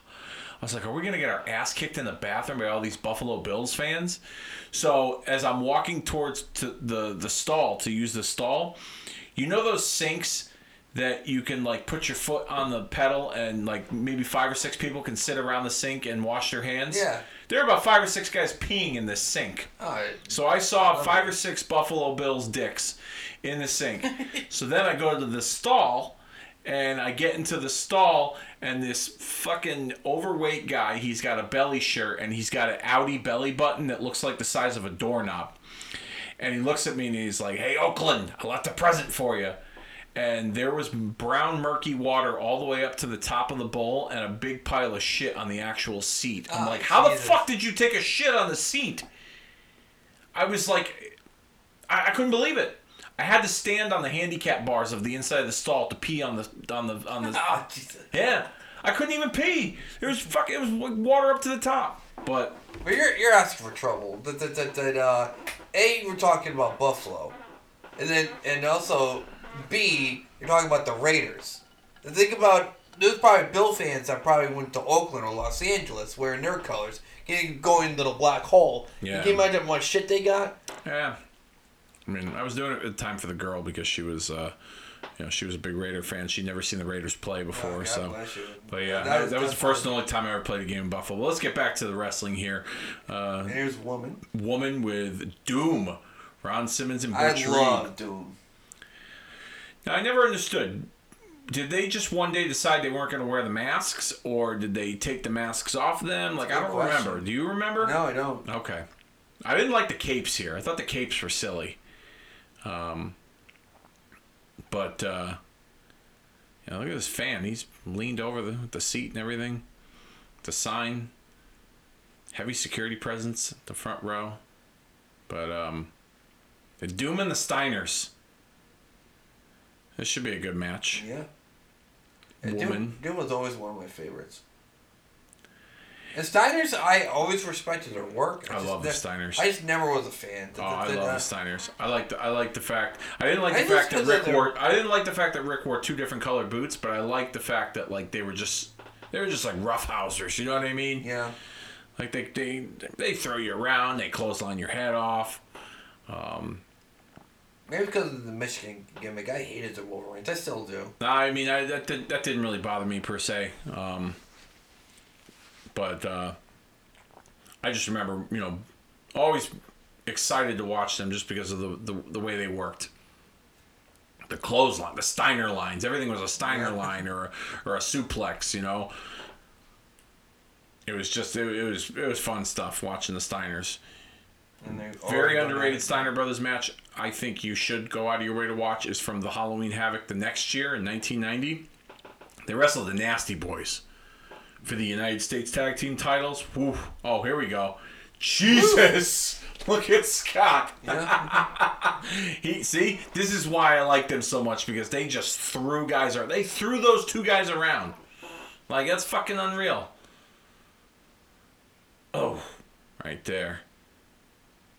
Like, obviously, Scott had a successful singles run, but it boggles my mind that the WCW put more investment into Scott Steiner's singles career than Rick Steiner.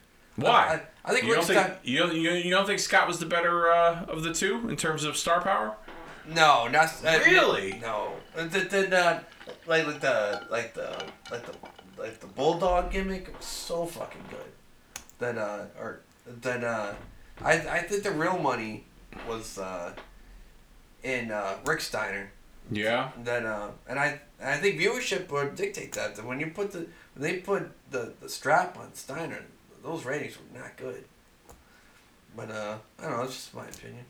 Well, I mean WCW. I mean, it stunk. It absolutely stunk. But yeah, you could probably you could probably put the title on anybody back then. I get that. But anyway, I just thought Rick Steiner was where the money was. Yeah, I mean, I liked Scott better. I think what helped with Scott was the Frankensteiner. I loved that move. Yeah, that was a good move. I love that move. And I think, like, because I didn't like Rick wearing the 2 colored boots and he was, like, the goofy one, like, that kind of played into why I like Scott. But when Scott was champion in WCW, 10 years later, nothing. You could have put the belt on Goldberg again, they wouldn't have given a shit. You know what I mean? You could have put the belt on Sting again, they wouldn't have given a shit. Even take like this WWE stuff, you know what I mean? But the WWE stuff especially was fucking terrible. Well, yeah. I mean, when he first came in, he came in hot. He came in at Survivor Series at Madison Square Garden. They went crazy for him. And even some of his early confrontations with Triple H in the beginning. But when they had that match at the Royal Rumble, oh my God. I call that the worst. That was the beginning of the end for Scott Steiner, in my opinion. Yeah. The match at the Royal Rumble in 2003. That was just awful. I will say, the stuff he did with Test and Stacy Keibler wasn't so bad. Yeah, that was... When they feuded a little bit, and then they became a team, and they, like, forced her to be their valet. That was all right, but the injuries piled up for him. And he just... He wasn't the performer he once was. And then he went to TNA, and he didn't do half bad. Like with Jeff Jarrett and part of that. I didn't like it. They were okay, but like he's a good. Let's put it this way: he was a good personality. You know what I mean? Yeah. He wasn't the best wrestler, but he was still pretty popular. People still wanted to see him. Of course, was it Impact or was it WCW where he gave us that gem promo about the math? That was excuse me. That was Impact. That's TNA. Samoa Joe and Kurt Angle. I gotta say that was pretty good. That's what he's known for today. It was so bad that it was brilliant. Yeah, it was. That's it's like an underground cult classic. You know, you YouTube it. Scott Steiner math promo. If you go to keep one throughout history, would you keep Sid Vicious? I only have half the brain you do promo, or the Scott Steiner math promo. I'd keep the Steiner math promo. I think you picked wisely. Yeah, as much as I love that promo by Sid Vicious, would you even go and say it's so bad it's brilliant that's the best one of all time? Steiner or Sid? Steiner. We say that's the best. It's so bad. His best promo. That is best promo. I'm just saying that math promo. It was so bad that it became brilliant. Is it the best? It's so bad it's brilliant promo of all time. I mean, yeah, he took something that made no sense, and he made people care about it. Like when that promo, when he delivered that promo back in, I think it was like 2006, 2007, something like that. People were just kind of like, huh? Okay. That's kind of funny. But now it's like created a life of itself, you know? Yeah. Underground. Like if you YouTube Scott Steiner subtitles, and I've said this till the cows come home, and I'll say it again, but Scott Steiner is funny and doesn't know that he's being funny, you know, now. Like, in the last several years with his promos, especially the math promo. To him, he probably thought he was fucking serious. Oh, you can tell, definitely. But to everyone else, it's hilarious. So, if you, like I said, YouTube Scott Steiner math, or Scott Steiner, subtitles, you'll find old promos of him from WCW when he was Big Papa Pump, when he would go on this rant and raving, and even some stuff in TNA where, like, guys would, like, put subtitles underneath what they think Steiner is saying. You know what I mean? And it's pretty funny stuff. And I always felt that, like, when he was with TNA towards the end, that it would have been cool if, as like a running gag, he would cut promos and he wouldn't... Jesus, again with that suplex. My goodness. I mean, can't help but wonder how seriously hurt. Is that Ron Simmons or Butch Reed? I think that's Ron Simmons. Yeah, that's right, boy. Jesus, they're having their way with Doom here. It's crazy. Oh, it's best. I always thought it would be kind of cool if, like, Steiner would cut these promos and there would be subtitles underneath, and, like, the subtitles would, like, he would go on, like, this gibberish rant, and the subtitles would make us believe he's saying something else, but it doesn't, what he's saying is not adding up to the subtitles, and that the audience would like him even more because they, the things that would be said in these subtitles would be so outlandish, but Steiner wouldn't know it. You know what I mean? I thought that would be kind of like a cool gimmick. I think that would work for sure. To kind of add something to him at that time. I'm with you. I think that would have worked. There's something that they did many years later, but that is there's something to what you said that about like subtitles and promos. Yeah. I implore anyone of the Kicking Attitude listening audience, Google or YouTube Ahmed Johnson. The guy that Farouk, you go down, Farouk. The guy that took Ahmed Johnson promos and like subtitle it, to make it funny. I gotta see this shit. Oh, it's really good. I gotta see this shit. It is so good. Yeah, YouTube Ahmed Johnson promo like subtitles. It's brilliant. It's absolutely brilliant. Shit. Yeah, I gotta watch that shit. It's funny that you say that because I believe it was in '97 when Jeff Jarrett returned to the WWF in the fall of '97, and he kind of did like a worked shoot kind of promo, and he talked about how during his first run in the WWF, that WWF paired him up with a guy who couldn't speak English, and he was referring to Ahmed Johnson in the promo. And I was cracking up. If you watch I watched a shoot interview with Ahmed Johnson a number of years ago, and I don't know if he had and you might know this because you've openly admitted you have a speech impediment, but I don't know if he had a speech impediment and if he talked too fast, couldn't understand what he was saying, but he would talk and I'd have to rewind back what he was saying because he would talk so fast I couldn't understand it. But yeah, I felt bad for the guy, but on the other hand, he was just so fucking funny. It was so bad it was funny. Yeah, it looks like you see here those seats are filling up, Dennis. Yeah, I mean, I don't think it's smoke and mirrors. I really do think that. I wonder if there was there was an issue with the start times. With tickets. I forgot what pay-per-view it was, but a guy was about to jump off a bridge. So for half the show was half the arena. Then when they finally cleared up the traffic, boom! Really? I forgot what pay-per-view it was. A wrestling pay-per-view? It was a wrestling pay-per-view. Some guy was going to commit suicide on a bridge near the arena, and they stopped traffic. Yep.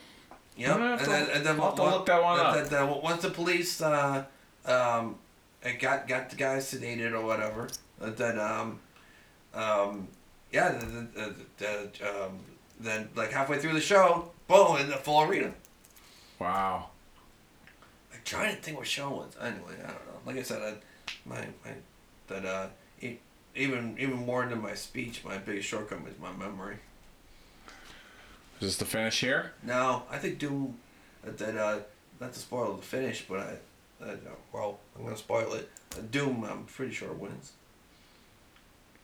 Nice swinging neck breaker by Butch Reed. I love Butch Reed, by the way.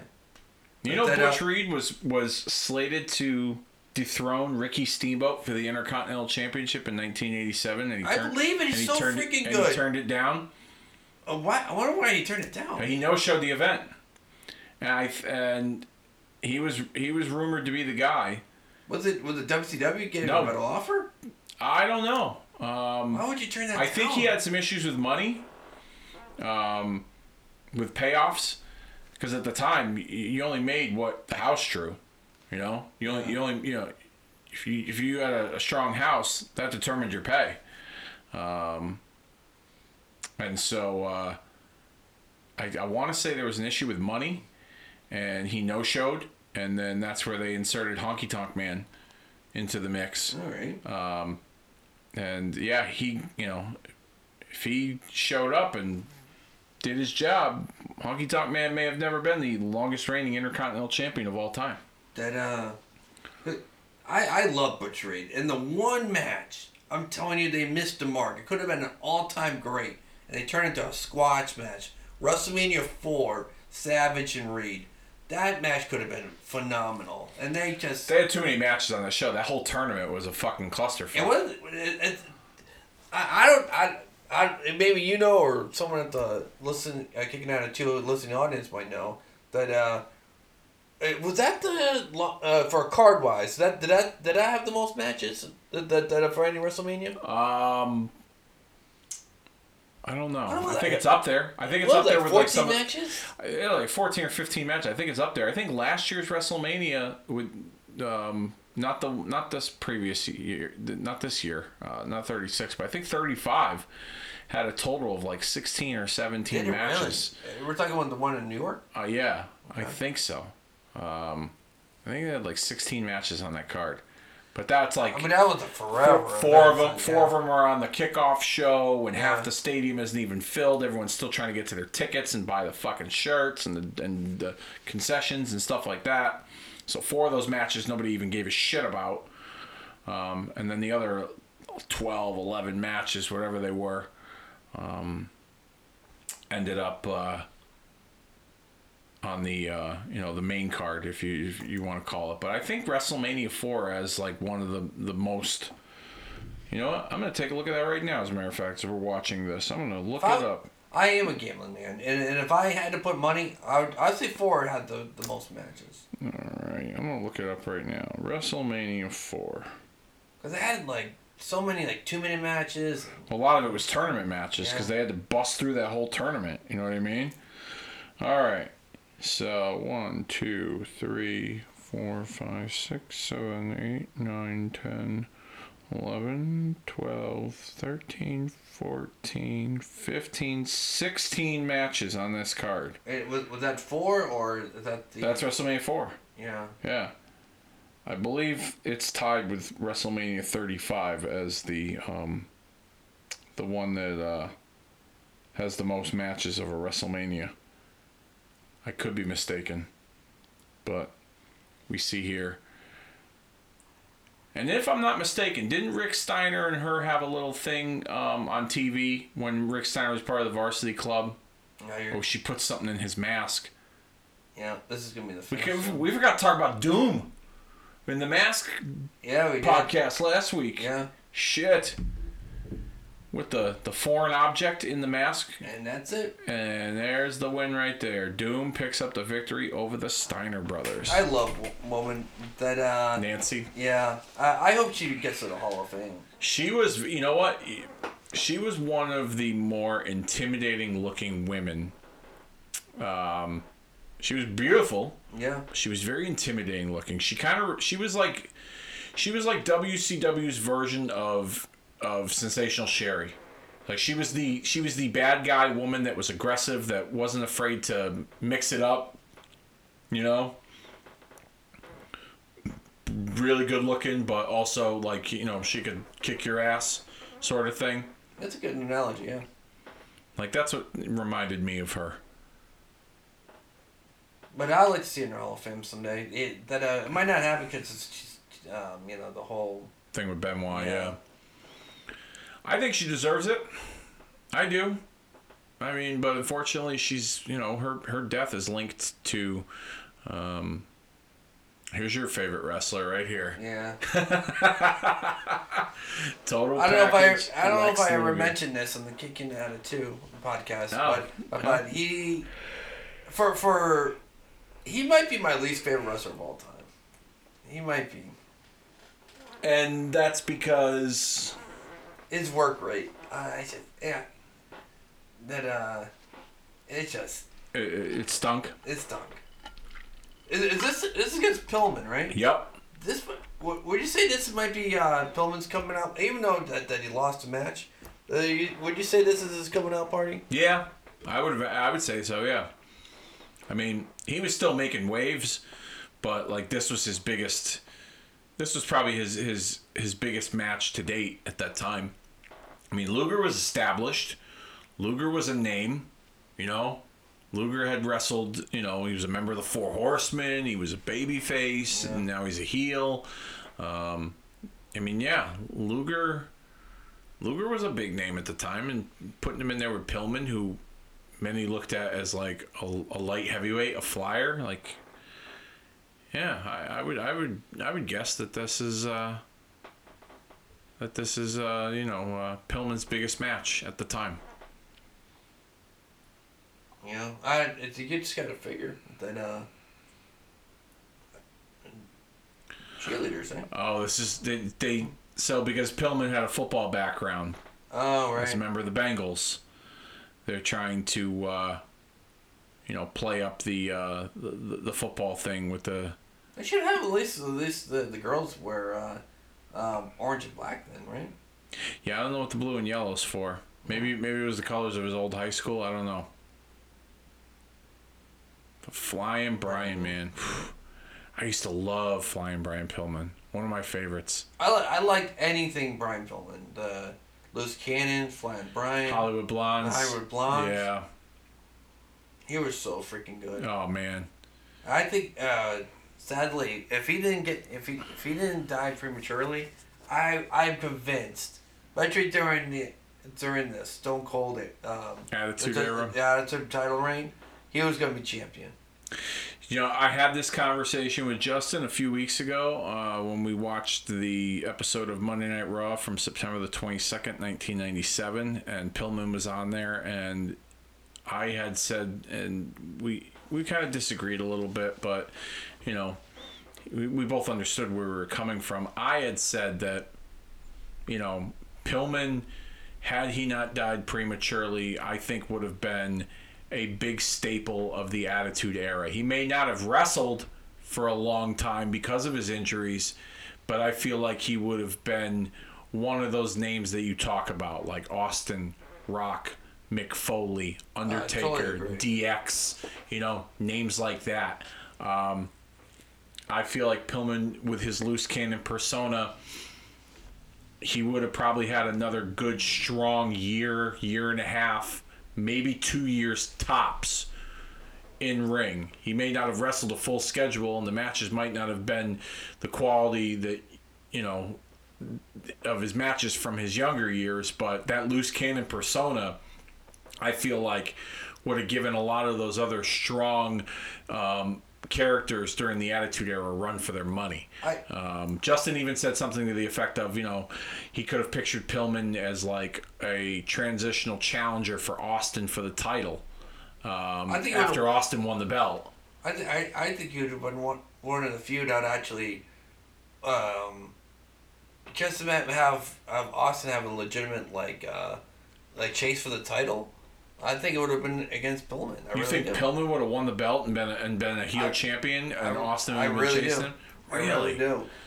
Why? Let me ask you why, because I don't agree with you. I think this would have been the storyline. I really believe this, and this just shows you like the trajectory of just how things could have happened. Mm-hmm. If he didn't die, and I'm convinced about this, it's not Owen Hart, Stone Cold at SummerSlam. It's Brian Pillman, Stone Cold, for the IC Championship at SummerSlam. I'm absolutely 100% convinced of that. All right, so why though? Why would he have replaced Owen Hart? Because who legitimate was the Stone Cold's rival was Brian Pillman, and who would have made the most sense for him to have his first title reign against? Brian Pillman. So he beats at SummerSlam Brian Pillman for the IC Championship, right? Does his little run beats him again in a steel cage match or something, right? So he does his run. Sooner or later, drops the title. And then who's he drop it to? I don't know. Drop it to anyone. Drop it to Ken Shamrock. Who knows? All right. Then he becomes the world champion. Then you already have your storyline of, you took my IC title, so I'm gonna fucking take your world title. So Pillman comes back when Austin's a heavyweight champ. Absolutely. To get a shot at the WWF title. Absolutely. Also based on their history that they have with each other. Cheats low as hell, but he hits him with brass knuckles when the referee wasn't looking or whatever. Maybe even give him like Brian Pillman a staple or something. I don't know. Yeah. I do think Austin would chase Brian Pillman. I truly believe if Brian Pillman that didn't die prematurely, he was going to be a superstar. Absolutely. I agree. He would have been a superstar. I think it would have been a transitional champion to make Austin a bigger deal. Yeah. Once Stone Cold beats the shit out of Vince, once Vince is gonna revenge to get it biggest rival. You know what I mean? See, I could picture had Pillman not died prematurely. Like I said, I fully believe this, that he would have been a big star and he would have been a big part of the Attitude Era. I could picture Pillman being one of Austin's challengers for the heavyweight title, and he was brought in at the request of Vince, Mr. McMahon. Because Mr. McMahon, if you remember, after Austin won the belt, he tried to clean up Dude Love and make Dude Love a corporate champion, and that didn't work out. And then he was like, "All right, well, I'm gonna go dirtier, and I'm gonna enlist in Kane to do my dirty work." You know what I mean? Kane and Paul Bearer, who was managed by Mankind at the time, and Mankind was part of that package as well.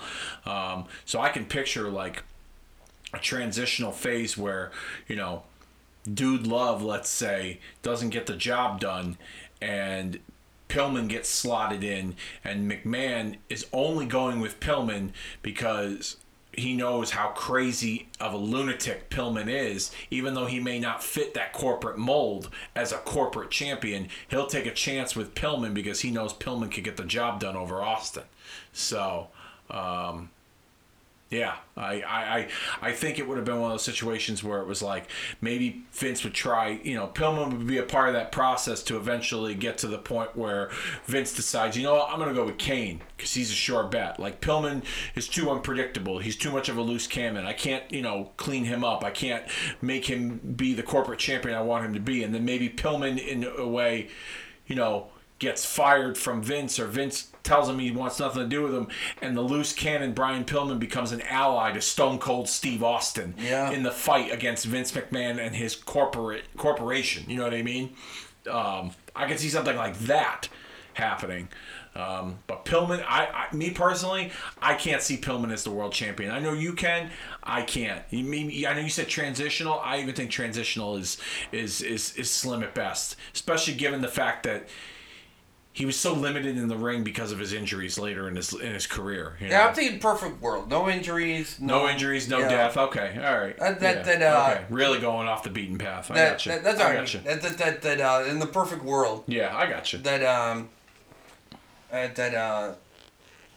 Because he put the belt on, people are gaga for Shawn Michaels, and I get it. I wasn't the biggest Shawn Michaels fan, as you can tell, but Brian Pillman's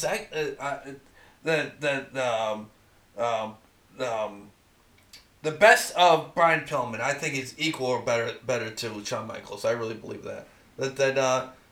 And his whole loose cannon gimmick was fucking amazing. I say why not put the championship on him and have Stone Cold, chase him, and eventually beat him, Yeah.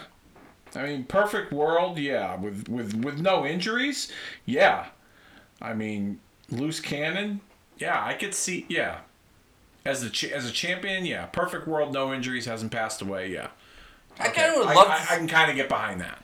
You know what I'd love to have seen too, so they let's just say the perfect world, Brian Pillman, and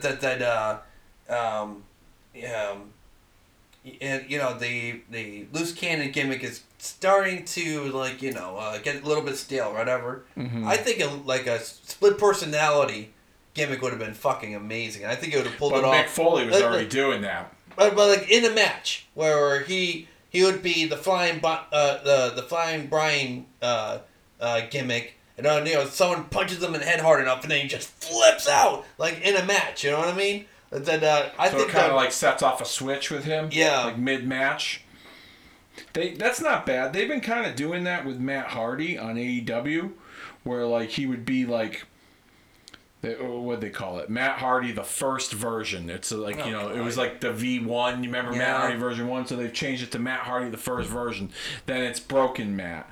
Then it's original Matt Hardy, Hardy Boy. You know what I mean? He's done that in a couple of matches where he is kind of he has metamorphosized into different versions of his character. Did you watch that Stadium Stampede match? I never did see that. Okay. I heard he got dunked and he was getting drowned in water, and he kept on. They put him up with a different gimmick. Yeah, or something. They did that. With the cinematic features and stuff like that, and that was kind of cool. Yeah, I can kind of see that with Pillman, given the fact that he had this loose cannon gimmick or whatever, the split personality. Yeah. Look at Pillman giving Luger a hell of a match. Yeah, great drop kick. Yeah. Another great hip toss into an arm drag. Wow. On a roll here. Yeah. Luger. I was a Luger fan. I mean, he has the look. Yep. But no. What did you say? If you made like a top 10-ish list of like some of the worst wrestling matches you ever seen, He'd be on them. that's what I'm saying. Yeah. He'd be on a few of them. Yeah, absolutely. I wouldn't doubt that. I mean, but at the same time, he's also. I think what saves him is some of the good stuff he's done. You know, the running out with the Horsemen, the matches he had with Ric Flair. You know, I think even his stuff against the NWO. I think his best matches was against Ron Simmons. Like the 2 out of 3, the 2 out of 3 falls match I thought was the best Luger match I've ever seen. When was that? I'm trying to think. Was that Halloween Havoc? Was it? I don't know. I'm gonna look that up now. That Because they wrestled at a Halloween Havoc when Luger was the heavyweight champ. yeah. That was a 2 out of 3 falls match, and Luger came in as a champion and left as a champion, and it was a 2 out of 3 falls match, and I'm like, wow, this is. But I just remember thinking that was the best Luger match. That's Halloween Havoc, 1991. You want to know what's on this show? Give it to me. The Chamber of Horrors match. Oh, there you go. Elegante, Sting, and the Steiner Brothers against Abdullah the Butcher, the Diamond Stud, Cactus Jack, and Big Van Vader. It did. I think that match could have been people remember for being so bad, but I think it could have been at least forgotten in time. We have to watch this match, and we have to watch the show in 2 weeks. Absolutely. Halloween Havoc 1991. Let's do it. You want to do it? Yeah, sure. You know what else is on this crap card? Give it to me. Big Josh and PN News against the Creatures. Creature 1 and Creature 2. Don't know who the fuck they are. No. Bill Casimir and Oz. Oh, the Oz. You know what made that character for me was Kevin Sullivan. When it's like He was like the little yeah. the manager. Van Hammer and Doug Summers. The Halloween Phantom of defeating Tom Zink. Oh, this is a great one. That was Rick Rude. Yeah, Rick Rude, yeah. And then the Enforcers, Arn Anderson and Larry Zbyszko against the Patriots, Todd Champion and Firebreaker Chip. Oh, how did I forget about the Patriot when it comes to masks? Well, no, it's not the I Patriot. know. But, the masks. Yeah, that's a great point. Yeah. Forgot about him. Maybe because he wasn't that good of a masked wrestler. That's true. Although he had a decent run in Global. Would you say, we're talking about like worst wrestling matches. Would you say Bret Hart versus the Patriot was Bret Hart's worst match? No. Bret Hart's worst wrestling match was against Bob Backlund at WrestleMania 11. Oh, good point. The I Quit match. How about non-gimmick match? It wasn't really much of a gimmick. All you had to do was just say it. They didn't use weapons in the match. It was just the two of them wrestling. It was like a straight up wrestling match, but they added the I Quit stipulation. Yeah. And of course, had to happen in Hartford. Too. Yeah. Hartford's got to fuck everything up, doesn't it? I know we had this conversation on this podcast, but I'm still good. But the good Lord took me away today. I have to say Survivor Series on that, and that was when this there. Survivor Series 1990. We will watch that too. It's my personal opinion is the worst pay-per-view of all time. Okay. All right, so here's what we'll do. In 2 weeks, we will watch WCW Halloween Havoc 1991. We will spend 2.5 to 3 hours. I'm all about shitting on everything that show is about. You know me. I'm all about watching stuff that's so bad it's good. Okay, all right. I'm really looking forward to that one. And you said Luger and Ron Simmons 2 out of 3 falls for the heavyweight I like that. title. I'm telling you, my opinion. Okay, Best Lex Luger match. We're gonna watch it. We are gonna watch it. Yeah. In 2 weeks. Next week we'll delve into the world of face painted wrestlers as we continue our Halloween theme. Talk about some of the more memorable and not so memorable face painted wrestlers. Yeah. But yeah, we'll have some fun in a few weeks. Luger here making a bit of a comeback against Pillman. Ooh, nice clothesline. Yeah, good selling too. Nice clothesline. Yeah. I'm digging it. You know why? You know why I don't know anybody like a sack of potatoes too? You know why I didn't like Lex Luger? So because Miss Elizabeth died. That yes, that is one of them. No, I mean yes, but I'm trying to get So one of the most difficult games of all time. And once you get the system, it wasn't so bad, but you had to figure it out. What I'm getting at, Mike Tyson Punch-Out. And Super Macho Man, that motherfucker was so hard. I think Super Macho Man was harder than Mike Tyson. And he looks exactly like Lex Luger. Oh, yeah? Yeah. Okay, I vaguely remember that now, because I played Mike Tyson Punch-Out before. I vaguely remember that. Yeah, Super Macho Man, for people who have not played Mike Tyson Punch-Out, that it was the second to last guy. And he was so fucking hard. And he had this one move where he did a spinning like backhand punch, and if he hit you, it's an automatic knockout. And sometimes he would spin around 9 times. You got to duck 9 fucking times. Jesus. Oh, I hated Super Macho Man. Oh man! Boom! Elbow drop by Luger. Well, on the subject, we might as well talk about it because I kind of brought it up. Like Luger also because Miss Elizabeth died. Miss Elizabeth was my very first celebrity crush. She might have been mine too, believe it or not. She was beautiful, and even when I got older as a teenager, she kind of she had that MILF quality to her. Oh yeah, she was NWO. She went NWO. Yeah, she was with so Savage, and oh my goodness, yeah, she definitely. She definitely was a regular in the rotation, if you know what I mean. I'll leave it at that. Yeah, the thing with Luger, man, that's rough. I mean, for that to happen. But you know what, though? I'll give him this. He has owned it, okay?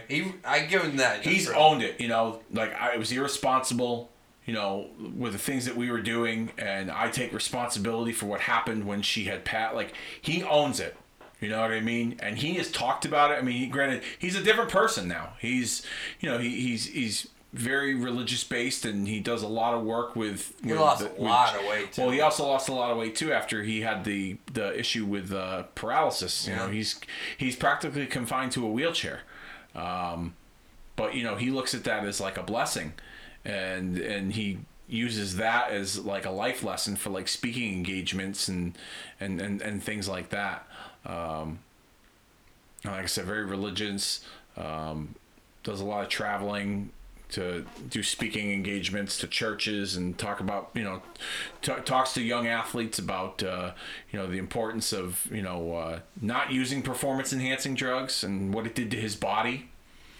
I guess what happened was he had some sort of I think it was a stroke on an airplane, and he was in the air, and it was a long flight, and he lost feeling in his body while he was sitting in a plane, on a commercial flight.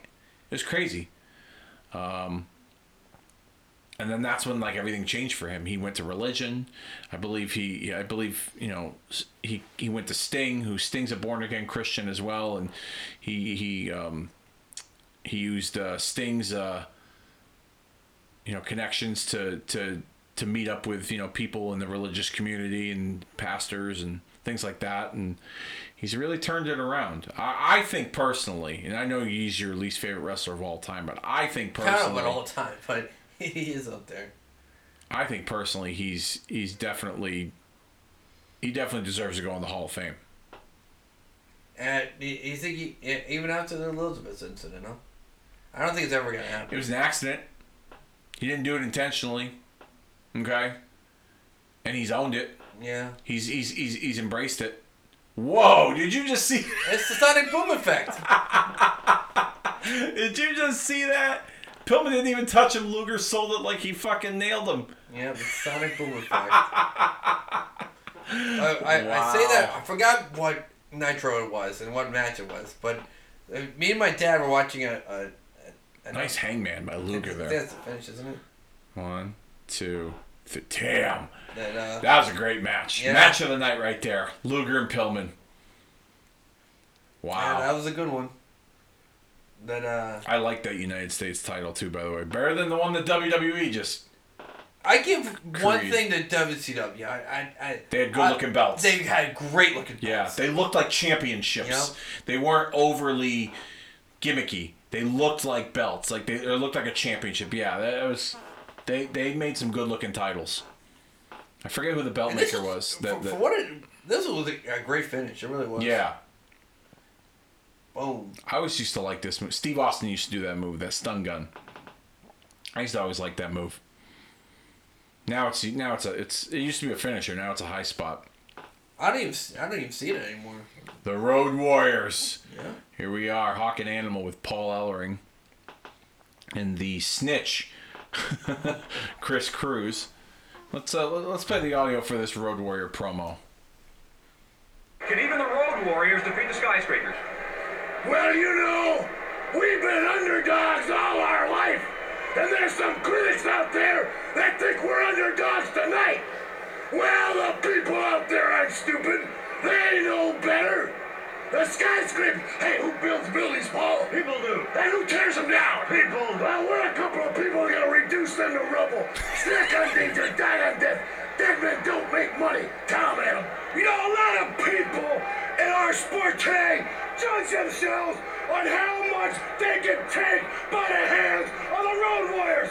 Not by anybody else, but by the Legion of Doom. That's why we're the #1 team in professional wrestling and Skyscrapers. You ain't gonna change that. All right, fans, let's go back to the ring now. Road Warriors and Skyscrapers live from Philadelphia.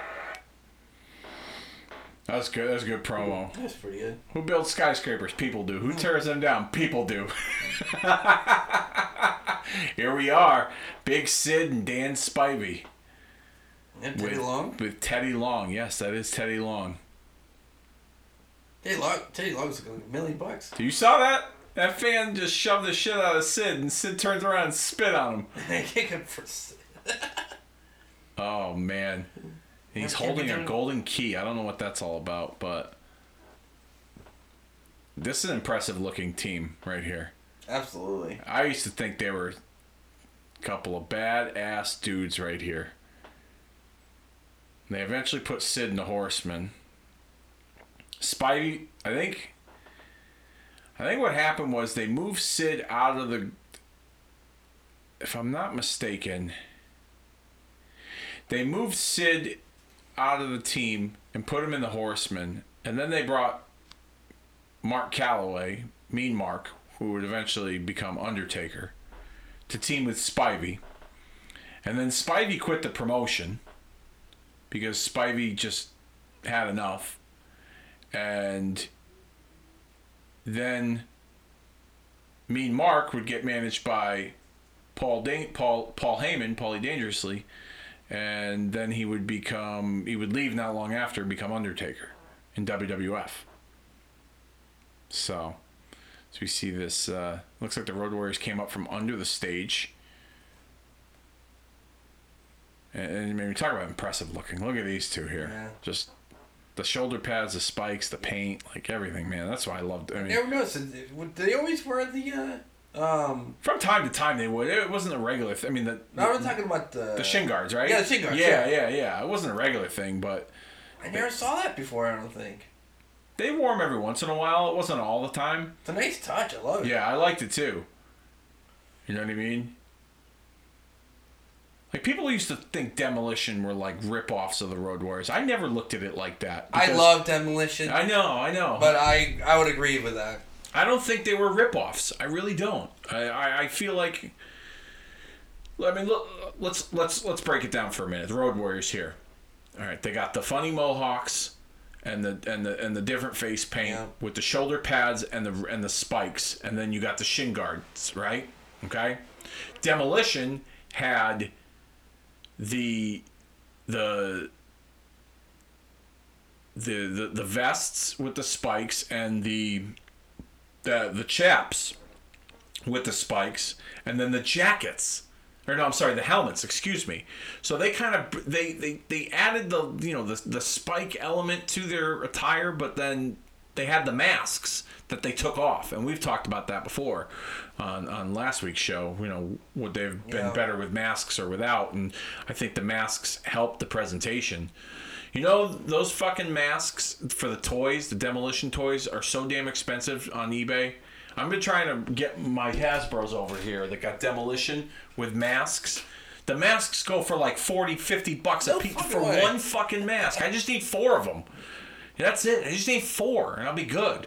That would cost you almost $200. Yeah, for fucking 4 toy masks to put on my Demolition action figures. It's crazy. I looked one day and I was like, "What?" I was like, "I'll give you $35 for the set," and the guy was like, "$35 for the set? I get 40 each for these." I was like, "You're fucking high. I'm not paying that much money." Yeah. I always go where the deals are.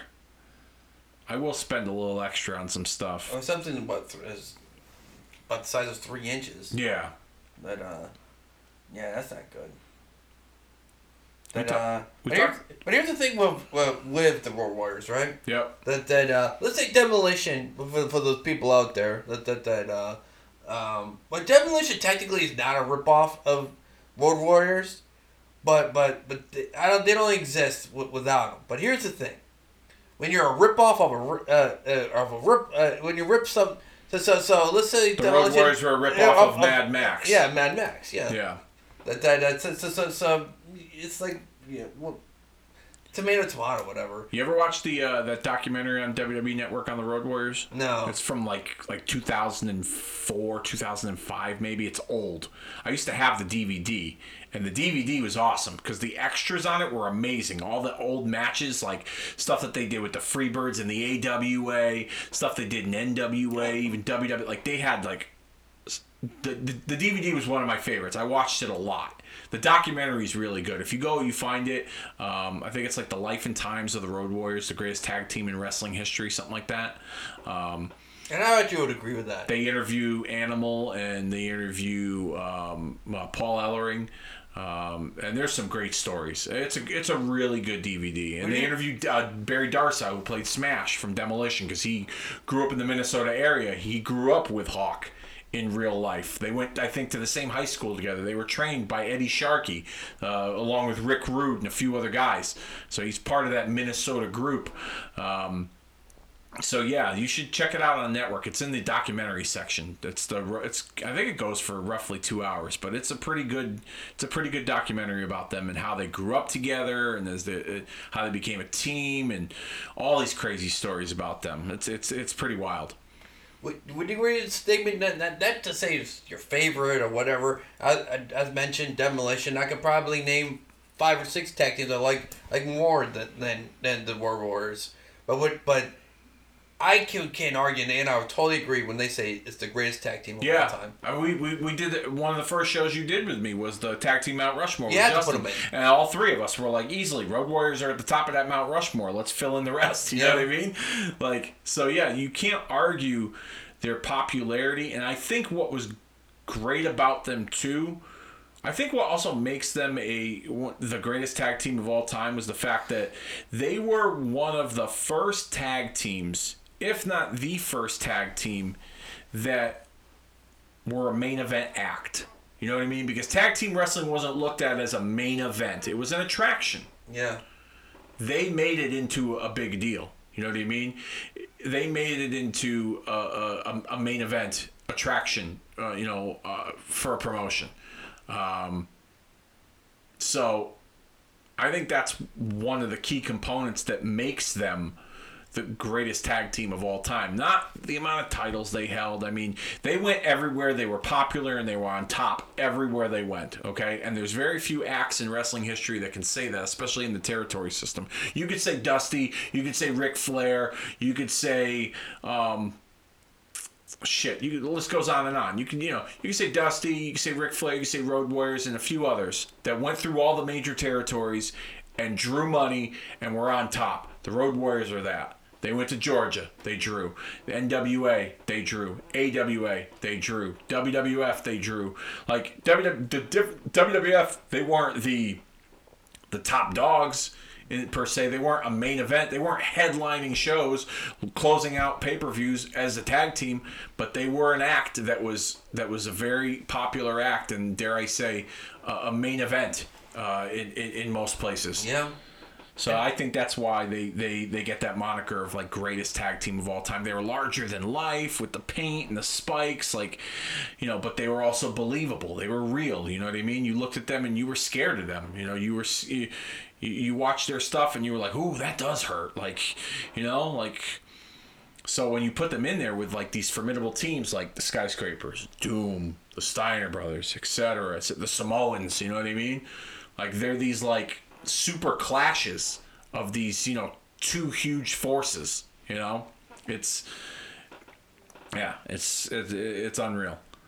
And talk about main eventing as a tag team. That WWEF at the time, of course, that booked Legion do properly, and that them and Demolition could have easily main event in a pay per view.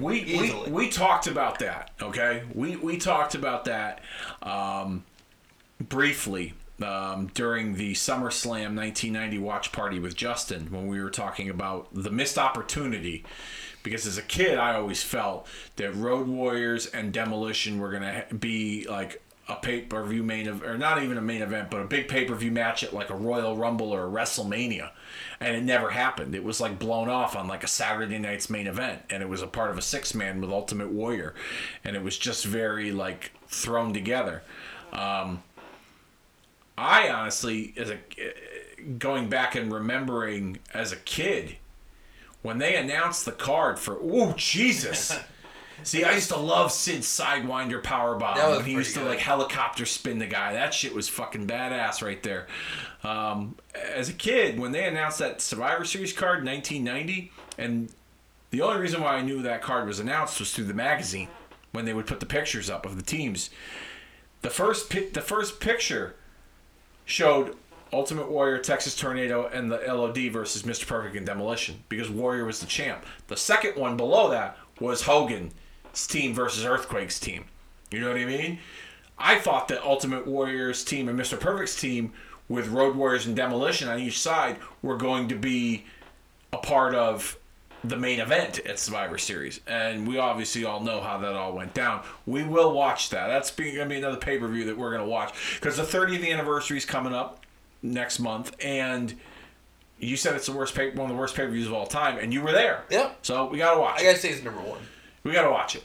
You know, we will definitely watch it. I still believe it's the most, and people say it's The Undertaker's debut, whatever. When the most memorable moment is a fucking giant turkey, you know you have an issue. Yeah, that was pretty rough. That was pretty rough for sure. And the fact is that there was like no real grand plan as to what was going to be in that. You know what I mean? Like, we all thought it was going to be this amazing fucking thing. Yeah. And I remember me, my sisters, my uncles, my dad. It was my dad, my 2 uncles, and 2 out of 3 of my sisters. So, and me. So what's the big man? 6 people. Yeah. That we're all jammed in this little car, and we're just talking about the fucking egg the whole time. And then, lo and behold, it's a fucking giant fucking turkey. The gobbledygooker, or the gockily-goober, is that that's what you called it? The gockily-goober. Yeah, that was rough. That was rough, man. I will admit, I was like, oof. But yeah, that's rough too. That clothesline by Sid. I forgot this match. I thought that Sid wasn't I thought that Spivey was teaming with Mean Mark by this point. I didn't know that Sid was still a member of the Skyscrapers. I honestly did not know that.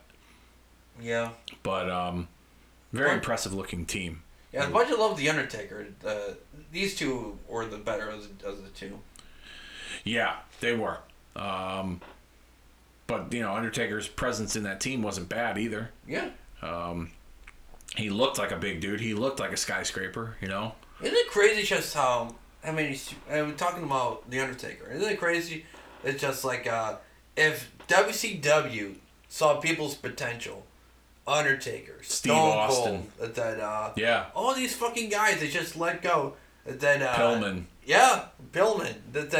It just boggles if my they mind. never let Ric Flair leave in 1991. Yeah. You know what I mean? Yeah. It's I crazy. know. It's a lot of that has to do with mismanagement, with people that weren't, you know, it was owned by a big corporation that owned a television network, that owned a baseball team, you know, Turner, you know, owned a basketball team. And, you know, it was the people within the corporate structure of Turner were not wrestling fans. They hated it. And they only tolerated it is because the owner, Ted Turner, was a big wrestling fan. They reaped the benefits when the company made them money, but when the company would lose money, they'd be the first to be like, oh, we got to get rid of wrestling. Yeah. But they would put people in charge that had no business being in charge of wrestling. Like during this era, it's 1989. I think this was the Jim Herd, being of the Jim Herd era. It has to be. And Jim Herd, for those of you out there that are listening that aren't familiar, Jim Herd was, he worked within Turner Corporation. He was a regional or a district manager for Pizza Hut before this. And Herd's only wrestling experience was that he was a television manager at a local TV station in St. Louis or Kansas City that produced St. Louis wrestling, I think. Or Kansas City, one of the two territories. Oh, the Golden Key. Now we got the bell. That's a DQ. And I actually agree with this finish. That as much as I hate when you get a good match, I would like to see But they're also two bruising teams. It yeah, looks you like you have to protect both. You had to protect both teams. Yeah. You know what I mean? Like you had to. So I agree with this finish. I don't mind the finish at all. Yeah. Because it looks like there's more to come. You know what I mean? And it would make sense that two big lugs like the Skyscrapers would try to. They don't care about wins and losses. They just want to hurt, the Road Warriors. You know what I mean? Hawk making his way. Now, does he have the Golden Key? No, him and Sid are fighting over the Golden Key. What do you think wins in a real fight between Hawk and Sid? I think Hawk. I think you might be right. I think Hawk. Sid looked uncoordinated trying to fake fight. You think he'd be coordinated in a real fight? It only takes one punch. I mean, that's a good point, but still. I just remember this one bar. I'm trying to think. It was Chad Bar in Providence. When I went to Johnson Wales for a hot second. Oh yeah, you went to Johnson Wales. I just went to Johnson Wales. Shockingly, people who know me that would know. Shockingly enough, I flunked out. True story. I'm going flying off the rails again, but. My blood alcohol is higher than my GPA. It's a quick story. I think that was the same with mine too. I had a D. I can tell you a D minus, 2 Fs and a withdrawal will give you a GPA of 0.22. And I can tell you if you're a scrawny 140-pound lad that has about 7 shots of whiskey and about 4 or 5 beers in 2 hours. And the cops do a raid and blow, and you blow. You're gonna have a 0.24 blood alcohol. But so yes, but so when I told that story, so someone was smarter than me. They go, wait, Dennis, your GPA is 0.22 and your blood alcohol is 0.24. Your fucking blood alcohol is higher than your GPA. I was like, oh. So I fucked up. What I'm trying to say though, I was at the bar at Chad's and where there was bar fights all the time. And you'd be shocked how many times that the littler guy, or the guy you thought was for sure going to get his ass kicked, won. Yeah. Because they just got the guy. One good shot. One good shot. Yeah, I've seen it too. I mean, that's... I've had arguments with other wrestling fans about that theory, okay? For instance, my old colleague, Ken Reedy from the Ken Reedy Show, he was very much a proponent of, the bigger, more muscular wrestlers. They were more believable than, the smaller guys. He wasn't really big on, the Daniel Bryans and the Benoits and the Guerreros and stuff like that. You know what I mean? And I used to go back and forth with him about stuff like that, and I used to deliver the analogy of the smaller guy, and I would say, for years I worked as a bouncer in a bar, and I can't tell you how many times I've seen fights with littler guys that are scrappy enough that they get the best of some of those big guys, or they hand them their ass. You know what I mean? And so I would tell him, I'm like, dude, how many of these UFC guys are over 6 feet and 300 pounds? You know, a lot of them are smaller guys that could fucking kill us or kill any big guy. You know what I mean? And then I would tap into the wrestling realm and be like, oh yeah. And I would say to him, like, this is why I believe that, like, a smaller guy could get the best of a bigger guy at times. And I would go back to, like, when Eddie Guerrero beat Brock Lesnar, and even though Goldberg got involved, and when Chris Benoit won the title, and, you know, the Daniel Bryan thing, and, you know, he didn't really buy it so much. But me, on the other hand, I just was like, I bought into the idea of a smaller guy. Who the fuck is this? Well, this is Muda here with Gary Hart. Yeah. But who's the guy with them that's walking backwards? Backwards? Yeah, you see him? Oh, yeah. Who the fuck is that? Walking I thought backwards. for a second there was Mr. Hughes, but no. I thought that, yeah.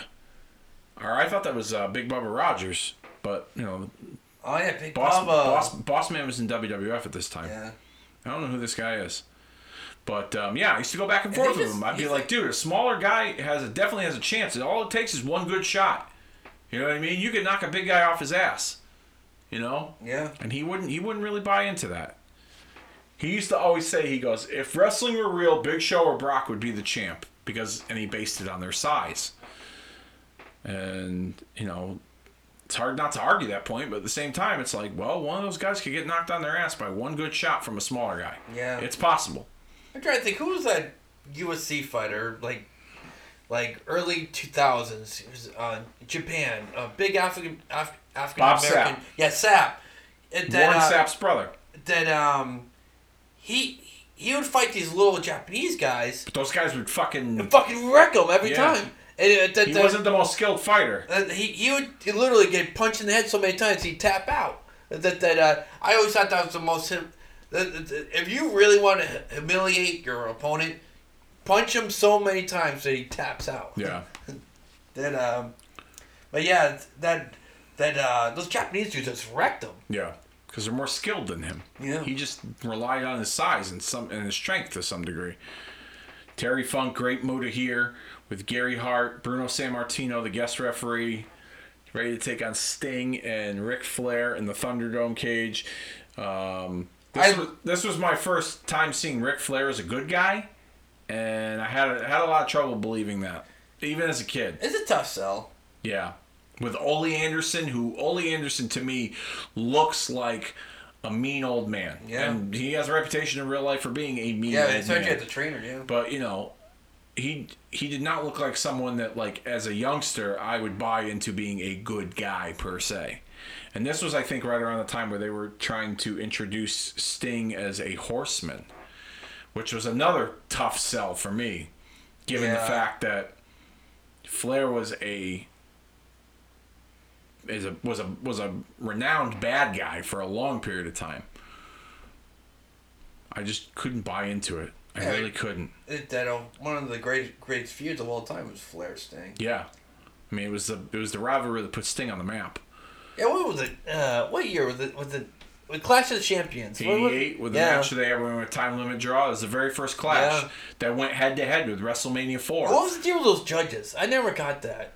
That was just designed to do the finish the way it was, so that you can protect the champion in Flair and obviously protect Sting, who was. I was the first one to admit. I the first time I ever saw that match was like 15 years ago ish. Yeah. And I just knew like if I saw it as a kid I'd be like whatever, you know, I would not think of it. But as an adult, you're just like 3 dudes. It's gonna be a draw. I got fucking get a girl and 2 dudes. And the girl, you could tell already was infatuated by Ric Flair. You knew that she was gonna vote for Flair, and one person was gonna vote for Sting. And you know, the third guy was gonna be undecided. Yeah.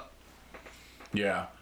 It was. Yeah, I mean, it was all designed to. Well, a great match. It was a great match. It made Sting a star. Exactly. It made Sting a star. It protected Flair as the champion, and it also made you want to see them go at it again.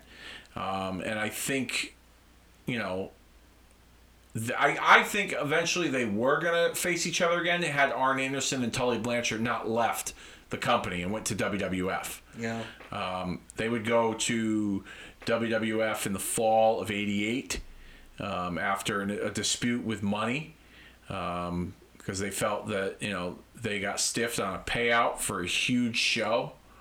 J.J. Dillon made more money than the both of them combined for that one show, according to Tully Blanchard in a shoot interview I once saw. So they left. They gave their notice.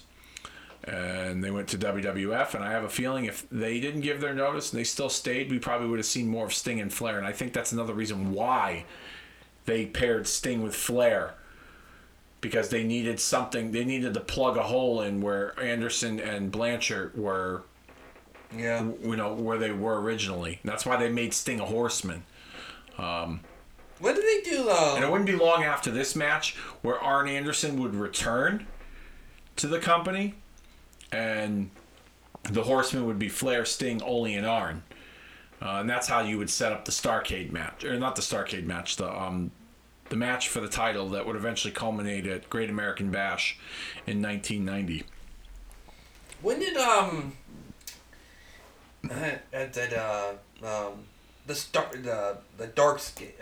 Sting, the Crow Sting?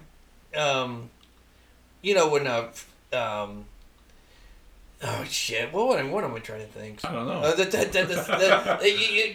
had like the where Flair came out. Black Scorpion. Black Scorpion. Thank you. Okay. There you go. Black Scorpion. When did that happen?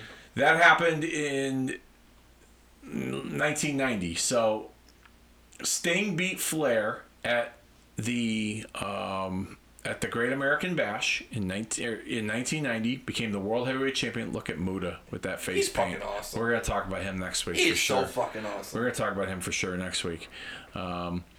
Sting beat Flair, Great American Bash 1990, which, by the way, if anyone's interested, there's a recap of that show that I did recently in Blind Date Diaries form. You can find that in the archives at Retromania with a W. Not long after that, they started doing this Black Scorpion angle. And this Black Scorpion would follow Sting, and he was someone from Sting's past, and et cetera, et cetera. And they would kind of hint on TV that could it be Ric Flair?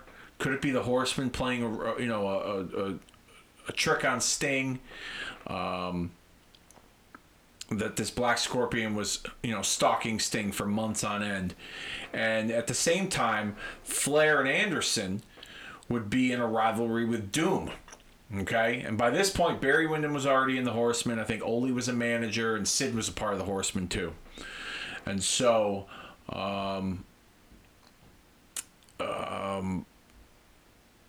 the original idea for the Black Scorpion, from what I heard, was supposed to be Al Perez from World Class fame, and he was once managed by Gary Hart. And Al Perez did not want to do a job to Sting, and so they pulled him out of the role, and that's when they plugged Flair in. And that's pretty much the end of the Black Scorpion. It was silly. As a kid, I was like, oh my god, this is cool. Like, this dark, mysterious figure nobody knows of. Like, this is so cool. But it didn't turn out that way. And then they had to put Flair in the role because they needed to make up for... I don't know. I think anything would have been better than Flair. Terry Funk here. He's a fucking wild man. Look at him. What's he doing? He's like testing out the cage, but he's like bridging himself in between the rope and the cage. And this is the thunder. What? You see that? Yeah. Look at this. They had that fireworks. Oh my goodness. The pyro lit the... I didn't see that before. I didn't see that. Oh. I've never seen... Oh, Jesus. And look, Terry Funk's going to go up there and put the fire out himself. Look at him. It's all done that he did it. Oh my goodness. I never knew that. And the camera was directly on them too. See, look at Muda. He's in the mist. He just sprayed the green. And I was going to say, you know what I love about Muda? Oh my goodness. This is hilarious. That's hilarious. I hope he didn't waste that. I hope he's got more. for the match. Maybe. But I love that Muda that had different Colored mist. and each one had different effects. Yeah. Like the green one, I think just blinded you. Yeah. If he did the black one, that was like his poisonous one where you're totally fucked. Yeah, the black one, yeah. Yeah, the black one, the green one blinded you. It's kind of blinded you. The black one really blinded you. I think it was supposed to be poison or something, wasn't it? Possibly, yeah. The gimmick. Possibly. There's a third one too. I I forget. think it was a red mist. Maybe red. Yeah, I know black was the worst one. Yeah, but the green was the most common one. Yeah. And this is a standard tag team match inside this Thunderdome cage.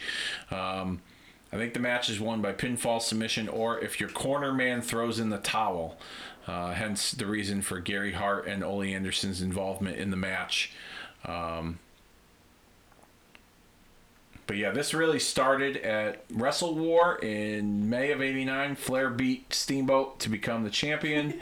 And Terry Funk was the guest commentator with Jim Ross. And Funk attacked Flair post-match and gave him the pile driver through the table, which was the ugliest pile driver through a table I'd ever seen. And then they were off to the races. They would be involved in a series of matches. I believe, if I'm not mistaken, there was a controversial angle at the September 12th, 1989 Clash of Champions where Terry Funk... the match was originally scheduled to be Funk and Muta against Flair and Sting, but Funk wasn't at the arena, so they replaced him with Dirty Dick Slater. Funk would make a run-in at the end of the match and take that was easy to say, and take a plastic shopping bag and put it over Flair's face. And it was so controversial that they didn't replay that spot because people within TBS were offended by it. Do you remember that? No. Okay. I heard of it. Yeah. I kind of agree when like, you know, that at the end of the day, wrestling target audience might be children. So so to see need to draw a line somewhere. Yeah. Yeah. So then this match was made official inside the Thunderdome cage. And Bruno was obviously slotted in to sell tickets because he was a big name at the time, and he was I believe this was kind of an introductory role with him in the company. I think they were bringing him in not just to be the referee, but I think also at one point he was kind of like an advisor, or they were thinking of using him as an advisor. But I don't know what happened there following that. Terry Funk is great. Oh yeah, one of the better Hogan feuds. I get lost in times. Funk and Hogan. I remember them having some matches. Saturday Night's Main Event. It was a few really other things. good matches. Yeah, and it gets lost in time. Man, I'll have to go back and watch those because I remember them as a kid, but I haven't watched them in a while. And there's a spot, I think it was the Saturday Night Main Event spot too, where for a half a second you thought he was going to be the world champion. Funk? Yeah. Okay. I'll have to check that out. I think he hit him with a boot or something, and Hogan really sold it. And, yeah. And anyway, I forget. I think he hit him with a boot and it gave him a power driver, and you're just like, holy shit, he's going to win! And yeah. But yeah, I thought that was a very underrated rivalry. But just Funk, just everything even when he was like 90 years old in ECW, everything he touched turned to gold. So what's he now if he was 90 then? Oh, God. I'll say this much, though. I saw a picture of him recently. He finally, he's letting it go gray. Yeah. He actually looked pretty good. Still kind of keeping the long hair. He's losing more of it up top. But he looked pretty good. I know that he's had some health issues in recent years that has prevented him from traveling. He was supposed to do a couple of conventions, and unfortunately he had to pull out because of his health. Obviously he's not, he finally realizes, he can't take the bumps anymore. Last time I think he wrestled was like, I forget where. Is he wrestling? No, he's not. He hasn't wrestled in years. I want to say the last time he wrestled was like 2006, 2007 maybe. But he might have done some like one-offs, and some. Because his unofficial retirement match was against Bret Hart, right? Yeah, that was one of his retirement matches. How many times that guy's retired and made money off retirement matches? He retired in Japan in like '83. That was a huge deal. Then he retired again in like '97 with Bret. That was a huge deal. Then he came back a year later. Not even a year later. Months later to team with Foley as Chainsaw Charlie. You know what I mean? Ah, good point. He went to WCW and he was a part of that, But then people thought that was going to be his legitimate retirement, though, against Bret Hart. A lot of people did, yeah, because you know why? Because he managed to get guys from WWF, WCW, and ECW all on the same card. Think about that. In 1997, in the height of the Monday Night Wars and the Attitude Era, so to speak, when WCW with Nitro and Raw, and then you had ECW, the little engine that could, he managed to get all these promoters to agree to. Mankind wrestled Sabu on that show. And granted, WWF and ECW had a working relationship at that time, but they let one of their top, Vince McMahon let one of his top guys work with Sabu on an indie show. Think about that. Yeah. I forget who else was on that show, WCW wise. I'll have to take a look. Let me look that up too while we're. Is there any DVD or anything that I never saw that event. I know that the match with him and Bret is on the network in the Hidden Gems section. Okay. Yeah, you can find that match. Maybe the event. I'm not quite sure. I would love to watch that event. Yeah. It happened in Texas, right? Yeah, it was in Texas. It was in Amarillo. It was at like the Tri-State Fairgrounds, September the 11th, 1997.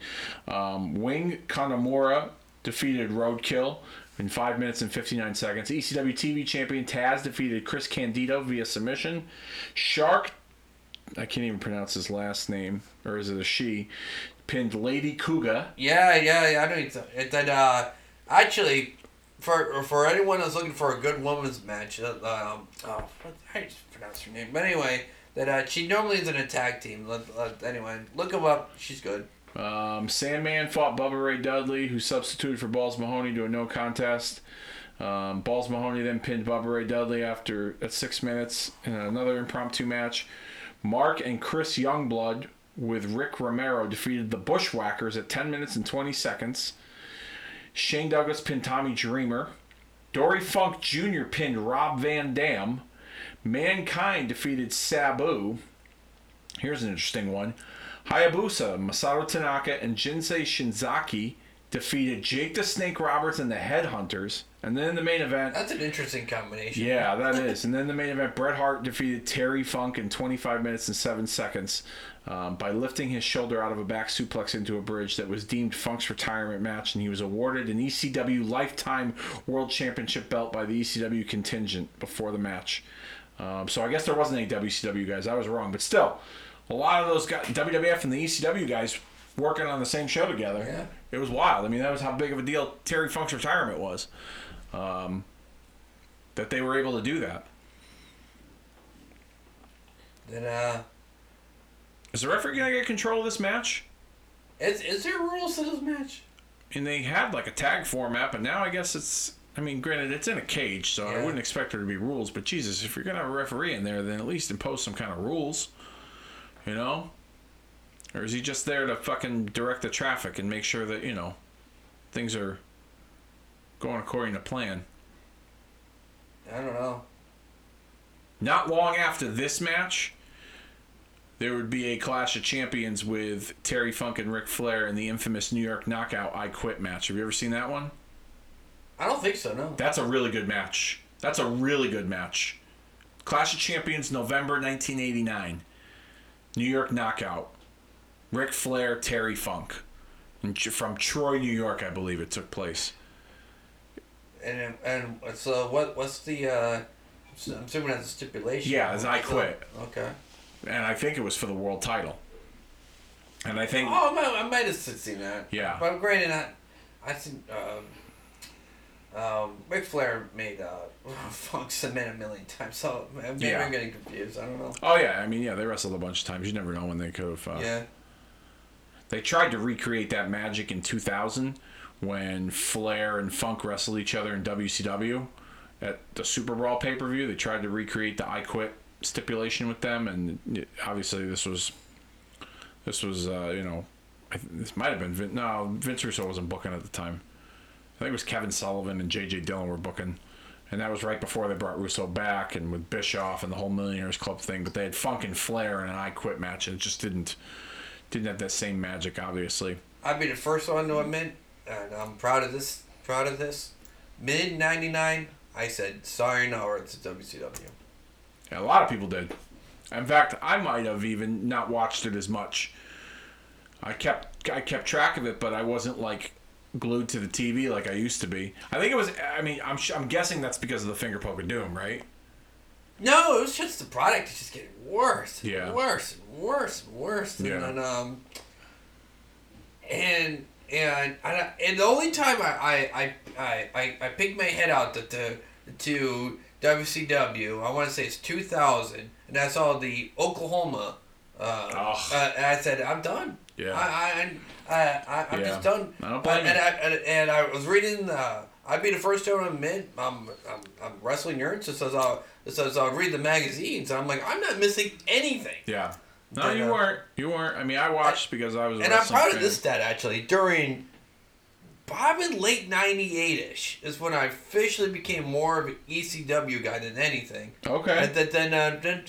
But granted, the same thing happened to ECW around late 2000, where their product got real fucking shitty. Yeah.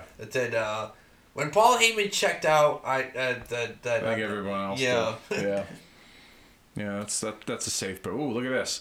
Wow, Funk taking the bumps on that cage. I gotta say, probably the most heartbreaking wrestling happened like in 2001. Like ECW was either gone or dying. Their last official, yeah. WCW, it was they were gone or dying. They were circling the drain. And WWS probably absolutely was fucking horrid. That I think you can argue, in my opinion, 2001 was the worst year in wrestling history. I mean, it was the end of, the glory years. You could say the end of the Attitude Era. You could say, the end of, obviously, with ECW shutting down in January of 2001, and then WCW closing its doors a few months later, and WWF being the only game in town. And I think you take WWF. It 2001. wasn't the best, but I will say I think it was. I will say 1995 and 1993 are a close tie for the worst years in wrestling. From a product standpoint, nobody was putting out good wrestling. There's some hidden gems in there. Yeah. But overall, if I had skipped 93 and 95, I'd have been all right with it. Now, looking back now, as a kid, I felt like I couldn't miss it. Just because it was wrestling. What do you think is your favorite match of 95? My favorite match of 1995? Yeah. 1995 wrestling, my favorite match. Ooh, that's a tough one. I'm trying to think of the top of my head. Was Diesel Bret Hart, was that 95? That was Survivor Series. That probably would be my favorite match. That's close. Look at this. Flair with the rope. Because I don't... Doing the Tarzan gimmick? What the fuck? Some people say it's Razor Ramon. Shawn Michaels ladder match? Yeah. That might be it for me. That might be the match for me in 1995. It was pretty good. WCW didn't have a whole lot going for them at that time in 1995. Although, they had a few hidden gems too. I liked Hogan and Vader from Super Brawl that year. That was pretty good. Look at that big old booger hanging out Terry Funk's nose. Yep, Wow. He's hung upside down. Cave. Look at this shit. Look at that fucking nonsense. They dressed the cage up like that. Yeah. I like it though. Like I said, I'm big on gimmicks. Yeah, it's not bad. But I mean, it was pretty funny when that when the fire went out. Yeah, that was pretty funny. Yeah, that was pretty clever. They're gonna use the rope again. And Muda's under the ring. Now, if I remember correctly, as a kid, if I'm not mistaken, I think there was elements of this cage where it was like you could get electrocuted. Or at least they that advertised right? you could get electrocuted. Yeah. I don't remember. I could be wrong. They should have gimmicked it like that. I could be wrong. What's he doing? Oh, see, Sting's getting out of the cage now. And if I recall, if I remember correctly, I think they also advertised this match that like you can't get out. Even though there is a hole to get out of this cage, they advertised it like you cannot leave. There's not an escape method. Maybe if you left the ring, you automatically got DQ'd or something. No, I mean like leaving the cage, going up over the cage, like and out, you know? Okay. But then there a match like that where it's like you can, if you're getting beat up so bad, if you left, you lost the match too. Like I don't know. I vaguely remember something like that. I don't know. I remember one time it was during the Vince Russo era of WCW where Kevin Nash had a match with I forget who it was. I think he was feuding with Scott Steiner, and he had a match with Rick Steiner. Oh, that was pretty cool right there. Sting using the rope, Tarzan style, and Terry Funk. And the match was a straitjacket match. And the object of the match was you had to put your opponent in a straitjacket. And the only way to win was when you told the referee you were done beating the guy up. Which kind of had like a cool element to it. Like, all right, I'm done kicking your ass now. I won. You know what I mean? Yeah. Like, but it didn't really have that desired effect. Muta back in now. Looks like he's got another missed. Oh, he's got a kick to the back of the head. Oh. Yeah. Sting missed this time finally. Yeah. Is Funk gonna tie his leg? Yeah, he's gonna tie his leg. Oh, about time someone came up with that idea.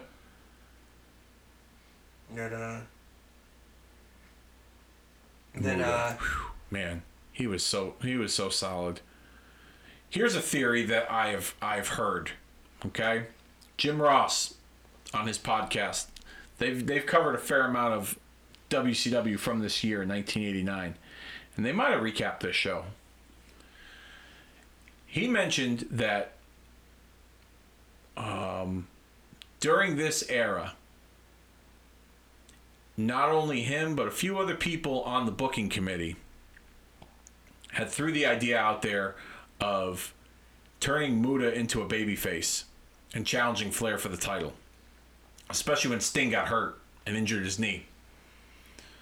I guess. What do you think about a babyface Great Muta? I wouldn't be my favorite, that's for sure. Really? You don't think it would have worked? Maybe.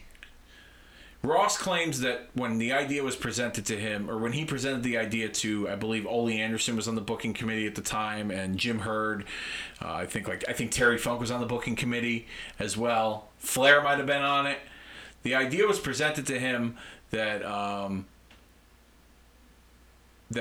Muta, he presented the idea of Muta being a babyface. The first thing that they went to was the language barrier. He can't speak English, just not gonna work. And you can always give him to a manager. Yeah, he's really tied up in there, isn't he? Look at that. Oh, now Muta put hands on Bruno. Oh, no. As they're double teaming Flair. Let's play the audio for this. Puts Flair in so much jeopardy. It allows the double team. Now there's nothing the referee can do because there's absolutely no disqualification. I think Ole finally got Sting on time. And a roar went up from the crowd as Sting was There's Sting with a rope. Here comes Tarzan. Oh, no. Oh my God, he about to get 20 feet out of the air. What a death-defying leap by Stinger. Complete disregard for his own body, Jim, when he came flying into the ring from so far away. And now Muta goes up the cage. Will he touch the wire that's electrified? That's right. He's right up on top of it. Muta would like to, I guess, go to the land of the rising sun right now. He may be fried wonton if he gets all that talk very strongly. That's where he's trying to go. Again, That's Jim, we don't think it's possible. I don't see how anybody can climb over that thing. Jimmy Boy said that today. He'd be he'd be done. He'd be Big done. chops, but Flair is working on the leg. Can you sense, Bob? You've seen him longer than I. Figure 4 coming. And he wants that on Funk. He wants it so bad. I hate what he has for Funk. He just may try to break that leg off if he gets him in that figure 4. Muta and Sting battling it out up on the cage. High above the ring. Oh. Flair working on the leg of Funk. Viciously, and Funk What cannot even was the point of stand. that? The Muta climbing the cage. I don't know. He just I don't climbed know. up. Yeah, because he was like, oh, he's gonna touch the wire. He's gonna electrify me. Fried wonton. Like, And they just climbed back down. It goes, yeah, I don't know what that was about. I don't know if there was a miscommunication with a spot. I don't know. That that was just bizarre to me. that was a little bizarre to me too. But I was right. I was like questioning, like, didn't they advertise that this cage could like electrocute you if you touch certain parts of it? You know, and Ross confirmed it when Muta was climbing up to the top. That I guess there's part of it that you can. There's a wire or something. I don't know, but never really got behind the advertising of the electrified cage. Is it? Oh, are we here? Are we at the finish? Muta looks like he's in trouble. Funk's definitely in trouble. And This has got to be it. so I guess the deal is you got, like I said, you got to throw in the towel. Now Gary Hart's waving his hands over there saying, I'm not throwing it in. I'm not throwing it in. Sting with the Stinger Splash. Oh, that's how it's in? Yeah. Okay. Yeah, he's not throwing it in. You can see in the bottom there. Is Funk's yelling at him, throw the towel, throw the towel. Yeah, they're just punishing Funk until he goes to throw the towel. Muta's back up, though. Here, let's play the audio. Right off the top. Bruno just tagged Muta. He just nailed it. Flair has got the figure 4 locked in so deeply. There's only Anderson. There's a towel. The tail went up. The towel is over it. Did he do it on purpose? That was a weird finish, though. It wasn't like he actually threw it. He got punched. Yeah, he got punched and it landed on Bruno's back, and then Ole brought it to his attention. Yeah, And that's the end of the match right there. That's the finish. Ric Flair and Sting are your winners over Terry Funk and the Great Muta in the Thunderdome cage match. And your first ever Halloween Havoc? The very first ever Halloween Havoc here. This was a lot of fun, Den Man. I'm glad you picked this one. Before we go, must have been falling asleep behind the wheel. But who was the champion for Flair. Flair? Flair was a champ. Yeah, they didn't have the title wasn't on the line in this match. But they would, Flair would eventually defend it against, there's the guy holding the belt right there, the belt holder. He would eventually defend it against Funk in the Clash of Champions in that match, and then Starrcade later that year they would do that Iron Man tournament where it was like a tournament of tag teams and a tournament of singles wrestlers, and Sting would defeat Flair, and that's what would set up the rivalry.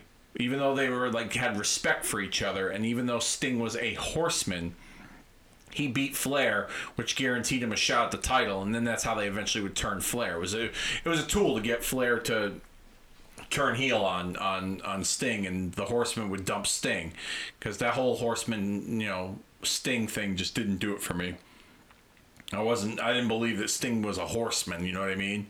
It was just kind of silly if you ask me. Yeah. Kind of like this finisher. It was a wacky finish, but it was to protect everybody. Yeah, I mean, what are you gonna do? Funk never quit.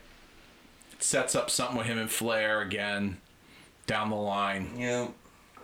As we're at the end here of our Halloween Havoc watch along, as we see the crowd. It kills me to say this. Filing out of a here. little part of me is gonna die inside when I say this, but match of the night was Luger. It was Luger and Pillman stole it. Yeah, for sure, absolutely. So while we're watching this, the crowd file out here.